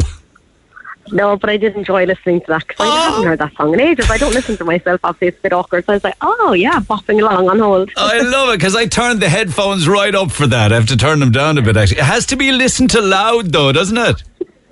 Oh yeah, like myself, loud and proud. But it's just been phenomenal, hasn't it? It's been a roller coaster ride. I know COVID kind of put a pause on everything, but leading up to that, I was just looking at it. Teen Wolf, X Factor, The Only Way is Essex used it. Polydor signed you. Universal signed you. Grey's Anatomy picked up on you. Love Island picked up on you. 4 weddings and a funeral. You must pinch yourself time to time, do you? Yeah, it is cool. You kind of forget about it all because, like, I don't know, it just doesn't, like, seep in. And then when people say it to me, I'm like, oh yeah, I did really do all that. It's crazy. Where did it all come from? I mean, it was really... Tell me about the multi-instrumentalist part of your life. What do you play? Well, actually, so I play, like, a lot of things, but not very well. Like, I'm just going to throw it out there. Okay. Like, somebody wrote in my PR thing ages ago, this multi-instrumentalist thing, and specced it out into the universe. Now everyone's like, so? And I'm like, I play a good few things, but not well. So, like, a bit of guitar, a bit of piano, the drums, the bodhrán, they're kind of like my vibe. It's enough to be good. It's enough. I mean, Kate Bush springs to mind. Enya springs to mind. Amy Winehouse. I mean, are they influences? But at the same time, it's new music to me as well. Notwithstanding your powerful physical presence. Yeah, like definitely Enya has been a massive influence for me, writing my songs and like my music. I loved her, like, you know, multi-harmonies that she has on it, like the layering of the vocals is something that I definitely took on board. So she's definitely been an influence, and then just like kind of sprinkling my own flavour on top. And where does it come from? I mean, were you always like this? I know you and your is it your sister were very much into music as kids and things like that? My sister, my mum are great singers. Like, I've just come from a family of singers, so I've always been singing. But I suppose it's only when I wrote Emerald, which is the first song that I wrote, that I really realised that I could be a songwriter as well. And then I just started writing songs, and it kind of just came naturally, which was great, because that's kind of a part of it that I love. I love writing my own music because it gives it that extra power then when I'm performing it. So can I ask you a question about writing a song? I mean, how does that work? Do you have a melody in mind, or do you write lyrics first, or do you use sheet music and put the A's down and the B's and the crotchets and all that kind of thing? And it normally starts with a breakup or some form of guy mishap. And then it just comes. I normally do my melodies first. So sing something into the mic at home and like scat random words, and then I'll put the words to it. But it always starts kind of like with a feeling. I know that sounds so cliche. No, it doesn't. Like, I mean, you have to. If I want to write something sad, it's like it just starts like that. And it's like, or like some days I'm like, I want to have something sassy, and then I start with that. Yeah, and then it's like little building blocks or a jigsaw puzzle. It just all comes together. Yeah. And do you know when it's finished that it's good? I mean, do you know Falling was good? Yeah, I did. Because anytime I put it on, I'd want to play it again and again, where sometimes when I get demos in, if I play it once and I kind of like, it gets lost in the emails, I know that I'm not really vibing it and it's not really a standout track for me. Whereas with Falling, I wanted to send to my friends, my family, and I was just so proud of it day one that I knew it was going to be one of my singles. And then break after break, and there were well-earned and well-deserved breaks all the way along the road, and things were, like, you're a Bandon girl originally, isn't that right? I am, yeah. Yeah. So are you still up and down to Bandon? Do you get back there? Are your folks, did I read something about Rochestown? Yeah, my mum moved to Rochestown, so like when I'm home, I live with her in Rochestown now for years. How's it been then the last couple of years? Where have you been? Because not a whole lot was happening in your world. No, and actually I'm over in the UK. That's where kind of like most of the producers that I work with are based there. So I moved over to the UK down in Brighton. And I've been back and forth like an absolute yo-yo. I literally should have my own Ryanair plane by now, I'd say. You should be like, how, yeah? I think you're on the train at the moment, are you?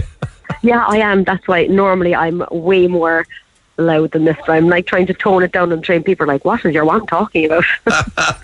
Are there people around you listening to this now? Yeah, the train's packed. I was shocked. You're one confident young woman, I can tell you, in fairness to you. I know, yeah. So yeah, are you heading to Cork, is it? I'm going home for 2 nights and I'm so excited. What will you do? Just hang out with the family? Well, my sister has had twins. Well, they're 8 months now and she's a 3-year-old, and I literally just turn into Nanny McPhee when I go home. I'm literally like a different woman. The leather boots are off. It's literally slippers, baby puke everywhere. And that's what I'm going down for. Surely be to God you'll be in the queue in KC's tonight at some stage, will you? Oh, that queue, but it's so worth it, isn't it? It's so good.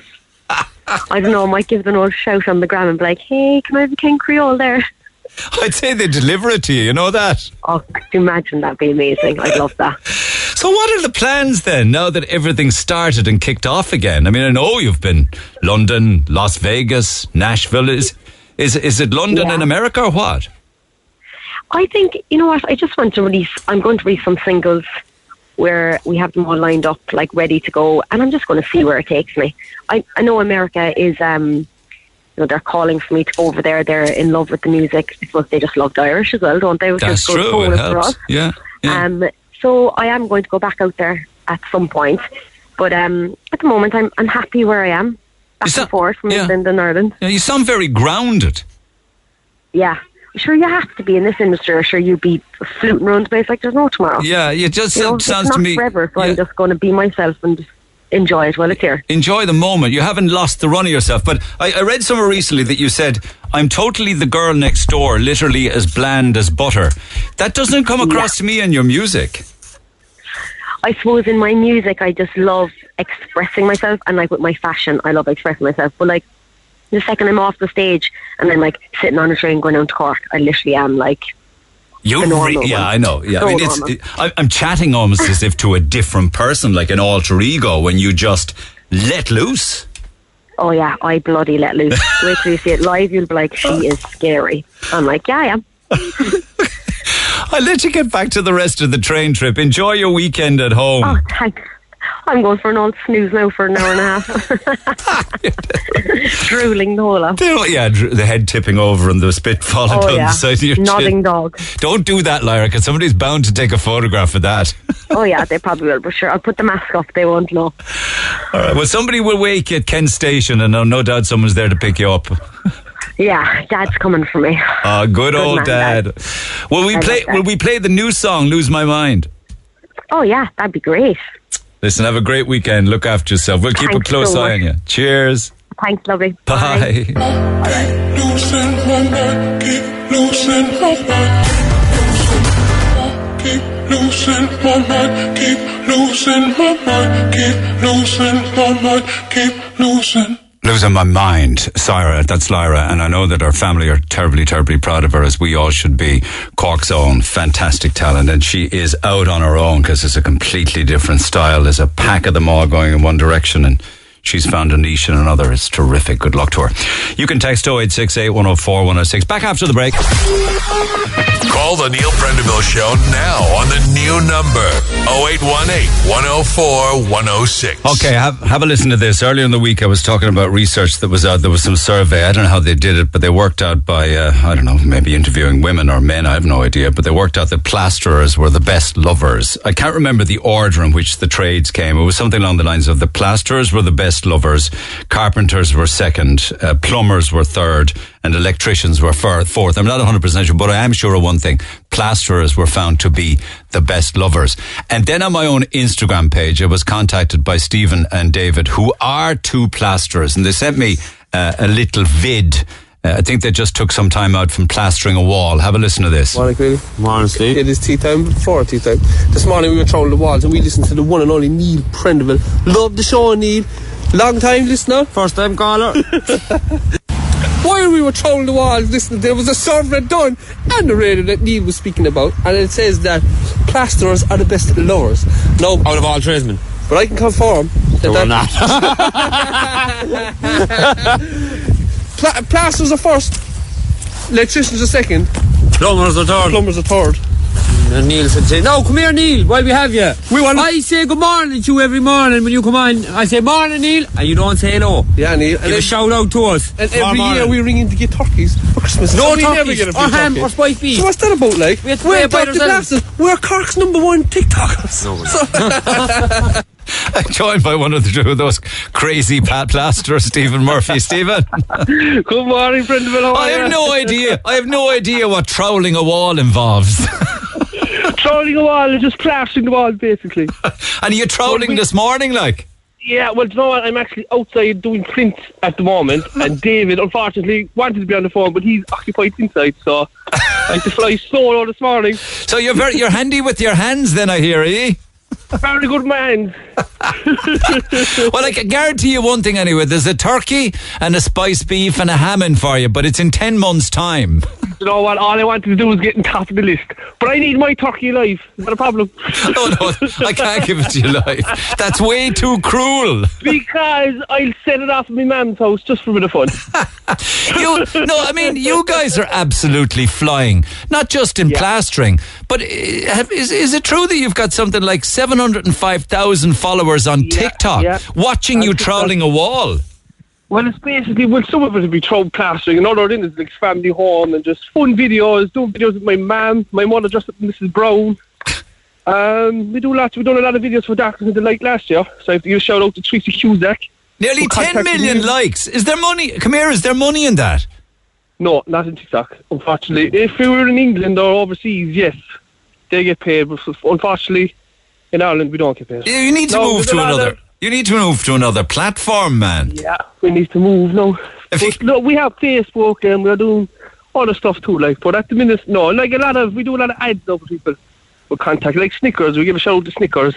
What do they do? They just send you Snickers bars or something? No, there are Snickers that are Irish. The company that do the clothes, the workwear clothes. Oh yeah, I gotcha. And they sent us out boots, and they sent us out jumpers. They sent us out a lot of gear, and we just made a silly video, and that was it. And how long are you and Steve troweling and plastering together?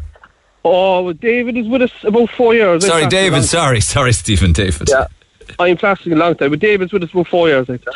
And has he served his time? Like, is he handy? No, none of us served the time, really. We didn't do any apprenticeships like that.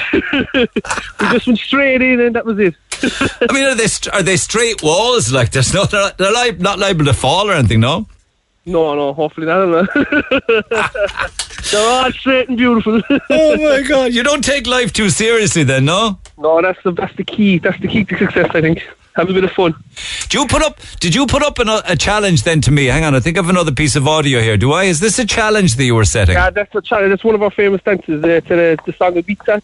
We're going to Ibiza. Have a listen to this. We've done it. I've got a challenge for Neil, Mr. Prendeville. We want everybody up in the Cork's Red FM to accept our challenge. And our challenge is to do a TikTok with us. Now, as our most famous TikTok is the Go to Ibiza one. If you don't know the dance, look it up. We look forward to hearing from you. And we could be on the radio tomorrow. And if not, well, we don't care. There's more pressing matters in the world. Yes. there is more pressing matters in the world. You're right there. At the moment. So what's the plan? I mean, I've seen some of these on Instagram where people set up their camera, they take 4 or 5 steps back to it from it, and they do a dance routine to a song. Is that what you're on about? That's pretty much it. But we actually done it to the Ibiza song. We just went down. We didn't plan nothing. Just went down, press play. We done a dance, and it actually took off. And is it good, or are you mortifying? Yeah, it's simple. It's simple. It's good. It's funny. I've done it with Skull Governors and Teachers in Mallow. We've done it with them. We've done it with a lot of people. Is there an awful lot of practice involved? Because the people that I see doing it are very good. No, we're not that good, Neil. To be honest, we're plasterers. We're not dancers. So when you're doing the dance, are you in your plasterer's gear, like your overalls and things? Yeah, we are. Well, in some of the videos, yeah. But I've done it with the kids at home. And what do you mean you have children? Yeah, I have 3 kids. A shout out to Shay, Layla, and Miley May, the youngest, 5 months. Do your kids know that you're nuts? Yeah, they're well known. Too known. Oh my God! So what's the song? Is this the song here? Have a listen. That's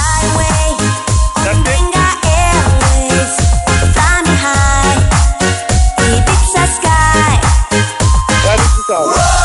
We're going to Ibiza. What's going on here? That should be Barbados. To the island. Was I in a coma for 40 years? We're gonna have a party. It's an oldie. See, I'm so old I remember the original, you see. Yeah, it's changed, but it's an old song. Typically tropical. So what do you want done? You want everybody at the radio station to do that, is it? I can send you the video. What's in it? And what's in it for me? Will you come round plaster a few walls? The same thing that's in it for me, Neil. Absolutely nothing. A bit of fun, a bit of banter, a bit of crack. Oh well, I suppose if somebody wants to organise it and put it together and come up with the choreographed moves, I think it might be possible. Will you be part of it? I'd be part of it. But I think just go in, press play and do it. If it comes out bad, it comes out good, doesn't matter. It's easy for you to say. I'm first going to have to see and take a look and see how bad or good you are before I accept a challenge. Have a look at it, get back to me, and we'll go from there. All right. What's the plans for the weekend? The plans of the weekend is kids and more kids. That is it. I have a bit of painting to do. My daughter is 10. She thought she was a pre-teen. She's actually a pre-teen now, so I have to do up her room. So it's work from work. Listen, you'll be doing up a room many, many times between now and 18, I'm telling you. And it'll be purples, and it'll be black, and then it'll be pink. God only knows. This will be an ongoing journey for you. All right, well, listen, are you working outdoors most of the time, is it? We're outdoors now today because it's absolutely beautiful day. But inside, outside, all new builds. So, that's cold work, boy. I hope you're well paid for it. We were blessed this year for the weather. The weather wasn't too bad. All right. Okay. Well, listen, you say hi to David for me, will you? And I'll make sure that I'm very disappointed you didn't get on. And you know what? I think it's safer for me and you because I think you get sacked if he was on the radio.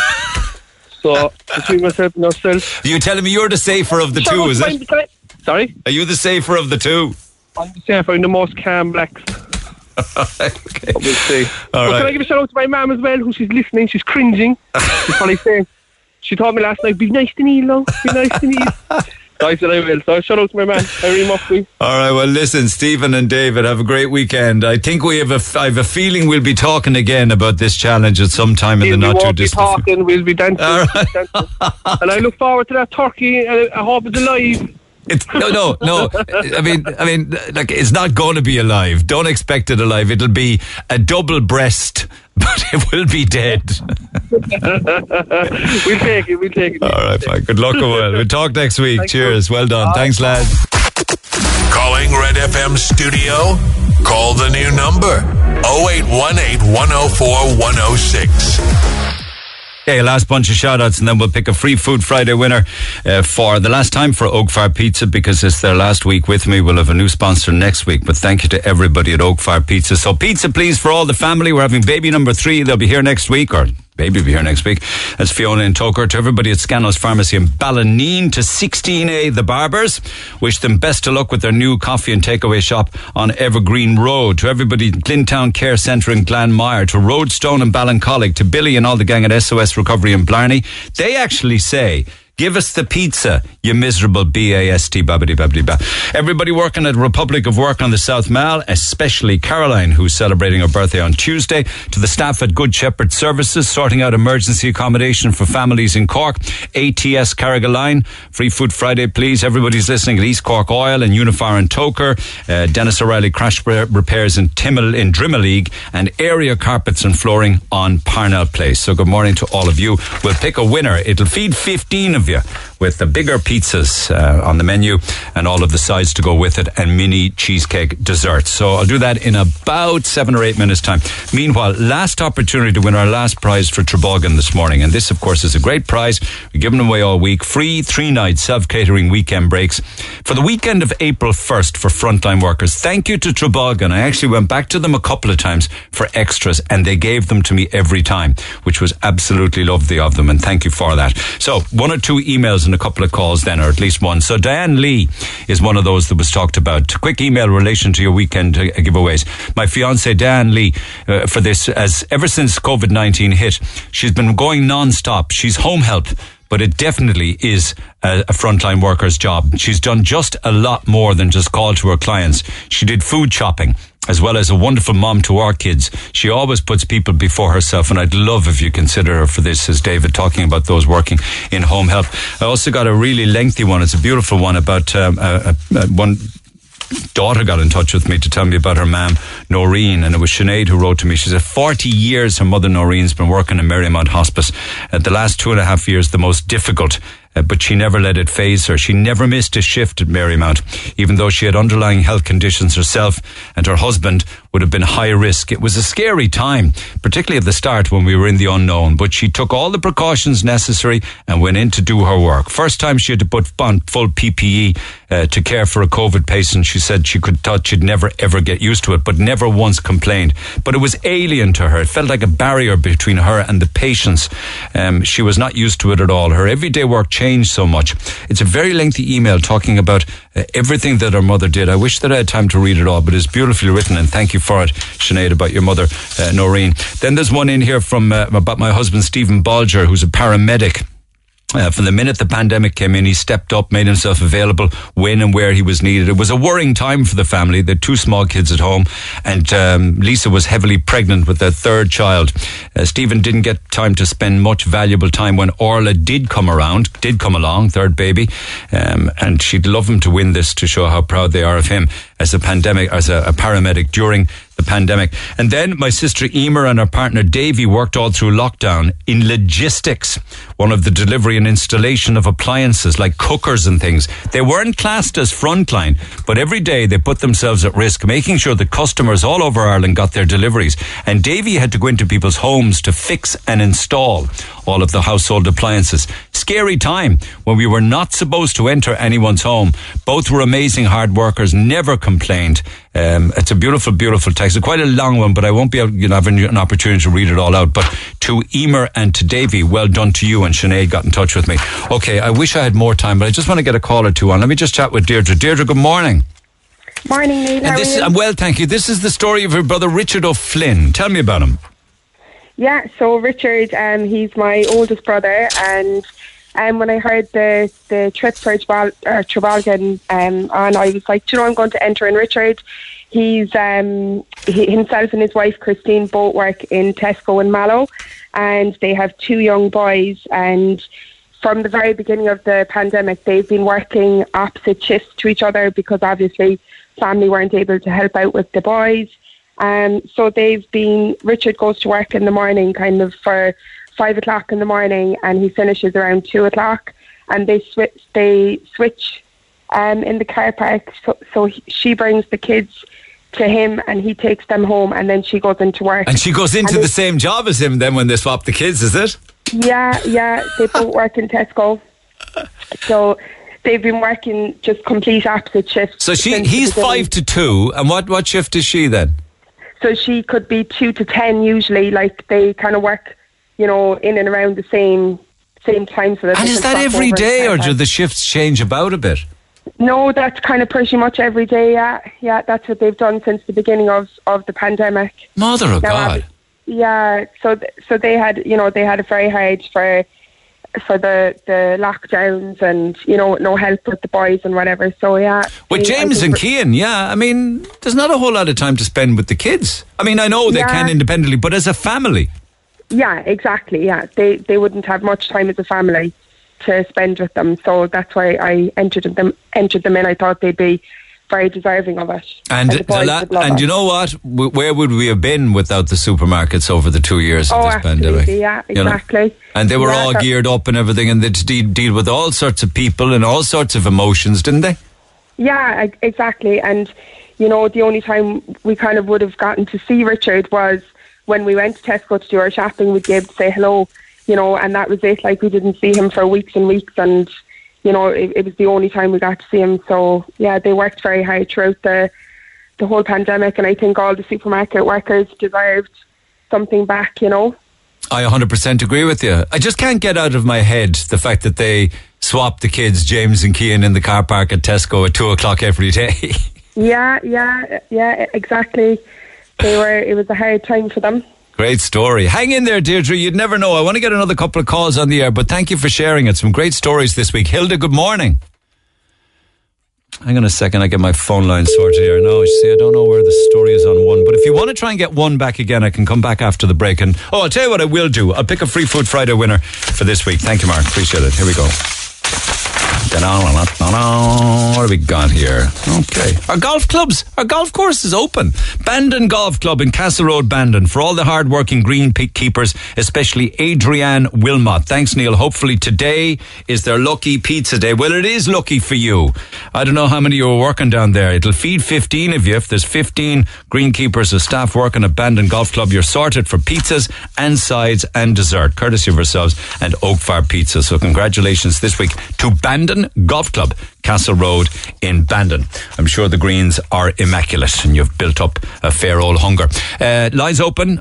You can get in touch over the weekend if you wish. Remember, my conversation with Teresa was a very emotive one, 86 and a half years old, but yet the treatment certainly left a lot to be desired at the A&E. Your thoughts on that are welcome by text 0868 104 106, or indeed you can always email Neil at redfm.ie. We'll wrap up after the break. See if I can get Hilda back. The Neil Prendeville Show on Twitter at NeilRedFM. Okay, let me see if I can get two calls this side of midday. Hilda, good morning. Good morning. Now, I wish I had more time. I wish I really did. But you want to tell me about your mum? Oh, it was my daughter put it into me. This is Hilda. Oh, it was your daughter put it in for you. Are you mortified? Yes, I'm walking around here now, and I say people see me now walking around talking into my phone. You're well able to walk, though, because you work for An Post. Are you delivering mail? Yes, I'm out here now in Carrigaline working away. How's it been for you the last couple of years in hail, rain, and snow, sun and COVID? We've been mental, I have to say. We've been up the walls, tearing, but it's kind of gone quieter. But you know what? We didn't mind it. We didn't mind it at all. She tells me that you were getting up at 5:30 every morning. We do that anyway. Some are earlier than me, though, so fair play to them. And you go off then and collect your mail sack, is it? They get dropped to us in the morning, we sort away, and then we get our vans ready and packed up. So it's grand. So It's I know, grand. yeah. I mean, Grand. you're going to play down the importance of your job, but your daughter isn't, and nor am I. What's your daughter's name? She just doesn't say here. Jade is her name. Jade. So I'd say you were doing a lot more than just delivering mail. You were checking on the elderly, people living alone, stuff like that. That was part of what we do. Like, I'm a chatty person, and I chat away to them all the time anyway, so I always meet them, especially up in Carrycourt. I used to always meet every morning at 11 o'clock for their coffee break and have a chat there with them. So we did good. We did grand. You also went and did people shopping. Not me, no, personally. It was one or two of the other women in the Yeah, well, certainly An Post did, and they went and did messages for people, and also they had to particularly deal with people who were cocooning at the time. Mightn't see anyone except. Yeah, that was kind of hard meeting some people like that. They found it hard, you know. Yeah. But I'd say you like with working with people and around people and interacting with the public. I do. I like it. It kind of got me out of myself. I'm a very quiet, introvert person, so it's got me out of myself. Well done. Well done for getting the mail. Apart from the bills and the visa bills that you bring us, we could do without those. I know, we can't control them now. And if you wouldn't mind, just lose a few of the gas bills and electricity bills, would you? If only. I'd be losing my own first. Well, Jade said that you are an absolute angel on earth, and myself and my family would be lost without you. That's what your daughter said about you. You should be very proud. Thank you. Well done, Hilda. Well done. Thanks for coming on air. It's not the easiest thing. Mark. Hang on a second. Let me get line 5. So here we go. Mark, he's there now. Mark, good morning. Hi, Neil. How are you getting on? I'm good. Now, you wanted to nominate a 3-year-old. I know, it's a bit strange, but... Your 3-year-old daughter, Erin. Tell me why. That's right. No, just she was just this pandemic happened, I suppose, being in lockdown, and she started preschool last year, and it's been she's been in and out of it. She's been sick for a while. We think she has asthma. She's on inhalers and steroids, and oh man, she got COVID then, and we all got COVID together, which was lucky. But when she had COVID, she took so long to get out of it, and then she got a big rash all over her legs, a really bad rash. Now, for a 3-year-old with asthma getting COVID, you must have got an awful fright. Of course, because we didn't even know she had asthma as well. Everything's going to happen together. So we were up and down to the hospital. Was she very sick for a while then? Yeah, she was like, and she couldn't go, when you're coughing, you can't go to school. Back then, you couldn't go to school, so we literally did about 3 weeks of school since September. She missed school, but she missed all of her pals. I think she's great at the gymnastics as well, is she? Oh yeah, she loves gymnastics. She practices every night at home, and she's fantastic. And she just started back up now again the last 2 weeks, so it's great. But she just missed so much, and she's an only child, so she had no other kids. Oh no! And the neighbours' kids were all kind of in home as well, so it was tough on her own fairness, but she's very good. She's fantastic, and I work 2 jobs as well, so I don't be home much. I have only 3 evenings at home, basically a week. What do you do, pal? What do you do, Mark? I work logistics during the day, and then I do pizza deliveries in the evening. Do you really? Just to pay bills and just to make things ends meet? Just to survive, man. You wouldn't be doing it by choice, 18-hour days, would you? Not a hope. It was either that or my wife worked, and then someone else would take care of her. So I said, I'd rather do 2 jobs, and then be raised by her mother. So hang on a second. Fantastic. Are you not exhausted? Like, I mean, you're working with DHL, what, 8 a.m. or something, 9 a.m.? 8 to 4:30, yeah. And then when do you come home then, have a rest and a bit of food, is it? No, straight to the pizza shop. Only had 3 evenings during the week. Or 2 evenings, during the week, and then the weekend. And what time do you finish at? About 11:30 at night. And you crawl out of bed and do the whole thing again the next day? Yeah. Well, look, as I said, it's my choice because, it's either that or my wife working in, someone else weighs errands, so it works out better this way, I think. I'd say in spite of your long hours, you're one happy little family, the 3 of you. Oh, she makes us so happy. We send you videos every now and then, and we put up videos on Facebook and YouTube, and she's so good. She's unbelievable. Well done. We're very lucky, very lucky. That's great, in fairness, in spite of the hard work you're doing, And everyone had a hard on the last few years, to be fair, and I just said I'd nominate, even though she's not a frontline worker, but I never stopped working during the whole 2 years, so... But, well, DHL, logistics, people need deliveries and did so over the last 2 years. People also needed hot pizza when all the restaurants were closed. You know, you have a 3-year-old who was battling asthma and COVID and didn't get to go to school or preschool or gymnastics or see her friends. I got to send you guys down to Trabolgan for a few nights. I really do. I appreciate that, Neil. Thank you very much. I really do. And you need to take some time off and rest over that weekend. I can't remember last night, the weekend off, but I can't look forward to it. Well, you can look forward to it and pencil in April, for the weekend of April 1st. 3 nights. Now, there's a lot of physical activities and lots of things for the kids to do. Let your wife do all of that stuff. You just have a rest. Although I shouldn't say that, because rearing a child is hard. Yeah. She's probably working harder than me. Yeah? That's true. Well, yeah, thank you for digging me out of that hole, Mark. Appreciate it. No problem. Listen, I'm delighted. I'm delighted that I'm able to reward you in some way, shape or form for your hard work. But more importantly, little Erin, she will absolutely love it. And if you can round up another couple of kids or a couple of in-laws, bring them with you. I want a lot of people going, right? A big family event, okay? That's fantastic. I appreciate it. Okay, pal. Listen, lovely chatting with you. Congratulations. Take care. Take care. All the best. I do have more emails. If I get an opportunity next week, I will share some more stories with you. Anything that I didn't get to today, I'll pick up on Monday. And thanks to everybody who got involved in conversations this week, and particularly to Trabolgan, who really did go above and beyond, because I went back a few times for extra prizes and they were very, very helpful and gave them to me every time. So I do appreciate that. Lines will stay open. You can text 0868 104 106. Have a good weekend. I'll see you Monday.